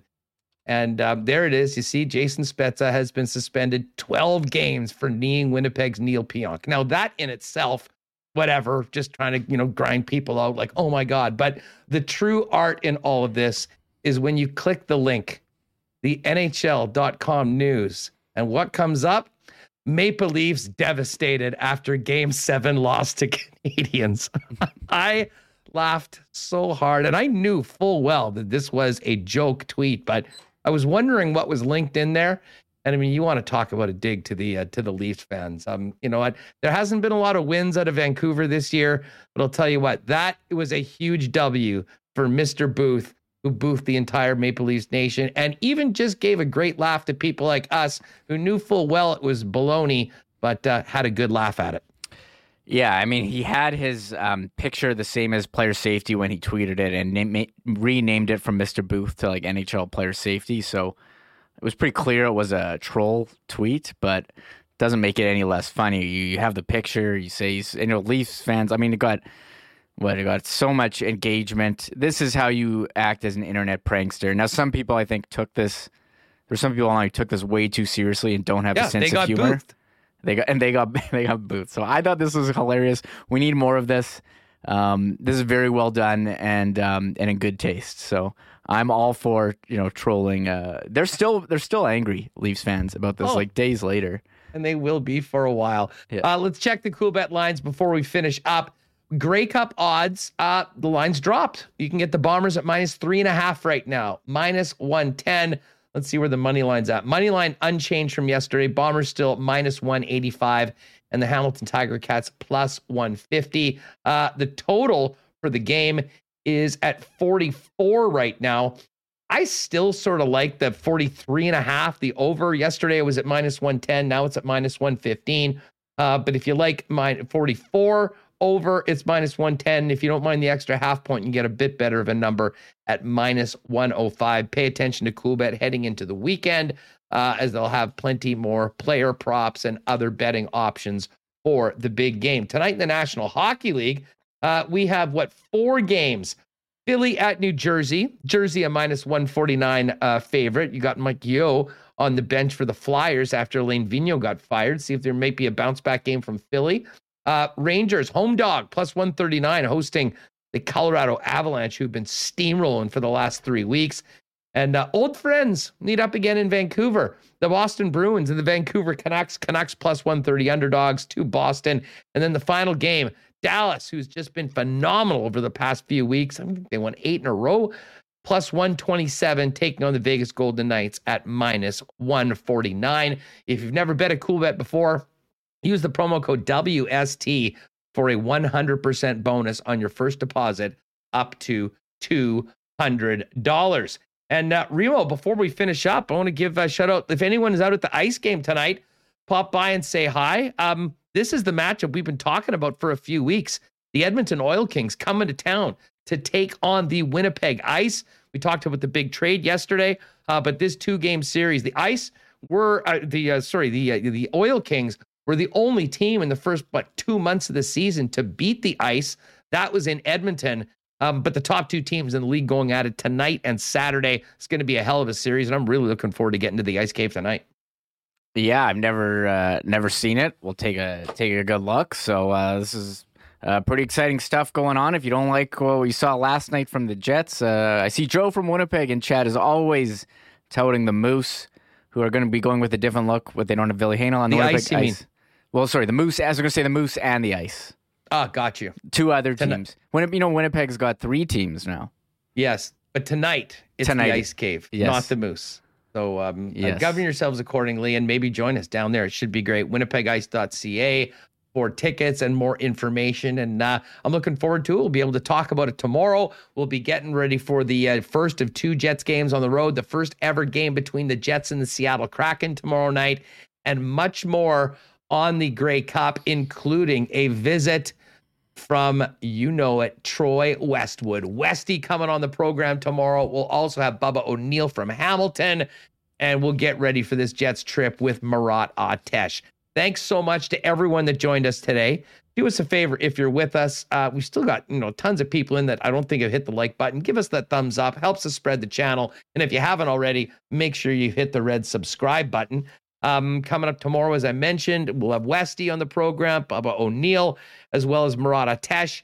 And as far as tonight goes, we'll take a look at this ice game down at the Ice Cave and hope that the Winnipeg Jets can get it back on the right track. And of course, we'll have more on Billy Hanel on what the situation is for him on this road trip, potentially getting into one of these 2 games in Seattle or Vancouver. Big thanks to Darrin Bauming from Bonfire Sports, the great Milt Stegall, and of course our pal Ken Wiebe for joining us today, and all of our sponsors, F Apparel, Vita Health Fresh Market, Culligan Water, Manitoba Battery, Royal Sports, Not AutoCorp, Little Brown Jug, Princess Auto, Boston Pizza, the Nick and Nicky DQ Group, Canadian Club Whiskey, and of course, Cool Bet Canada. Folks, have a great night tonight. We'll see you tomorrow on Winnipeg Sports Talk with a packed show, counting down to the Grey Cup and getting ready for the Jets' first ever game against the Seattle Kraken. Thanks for being with us. We'll see you tomorrow on WST. Oh my God! Oh! Shut it down! Let's go home! Thanks for tuning in to Winnipeg Sports Talk Daily. Make sure to subscribe on YouTube and your favorite podcast feed at winnipegsportstalk.com.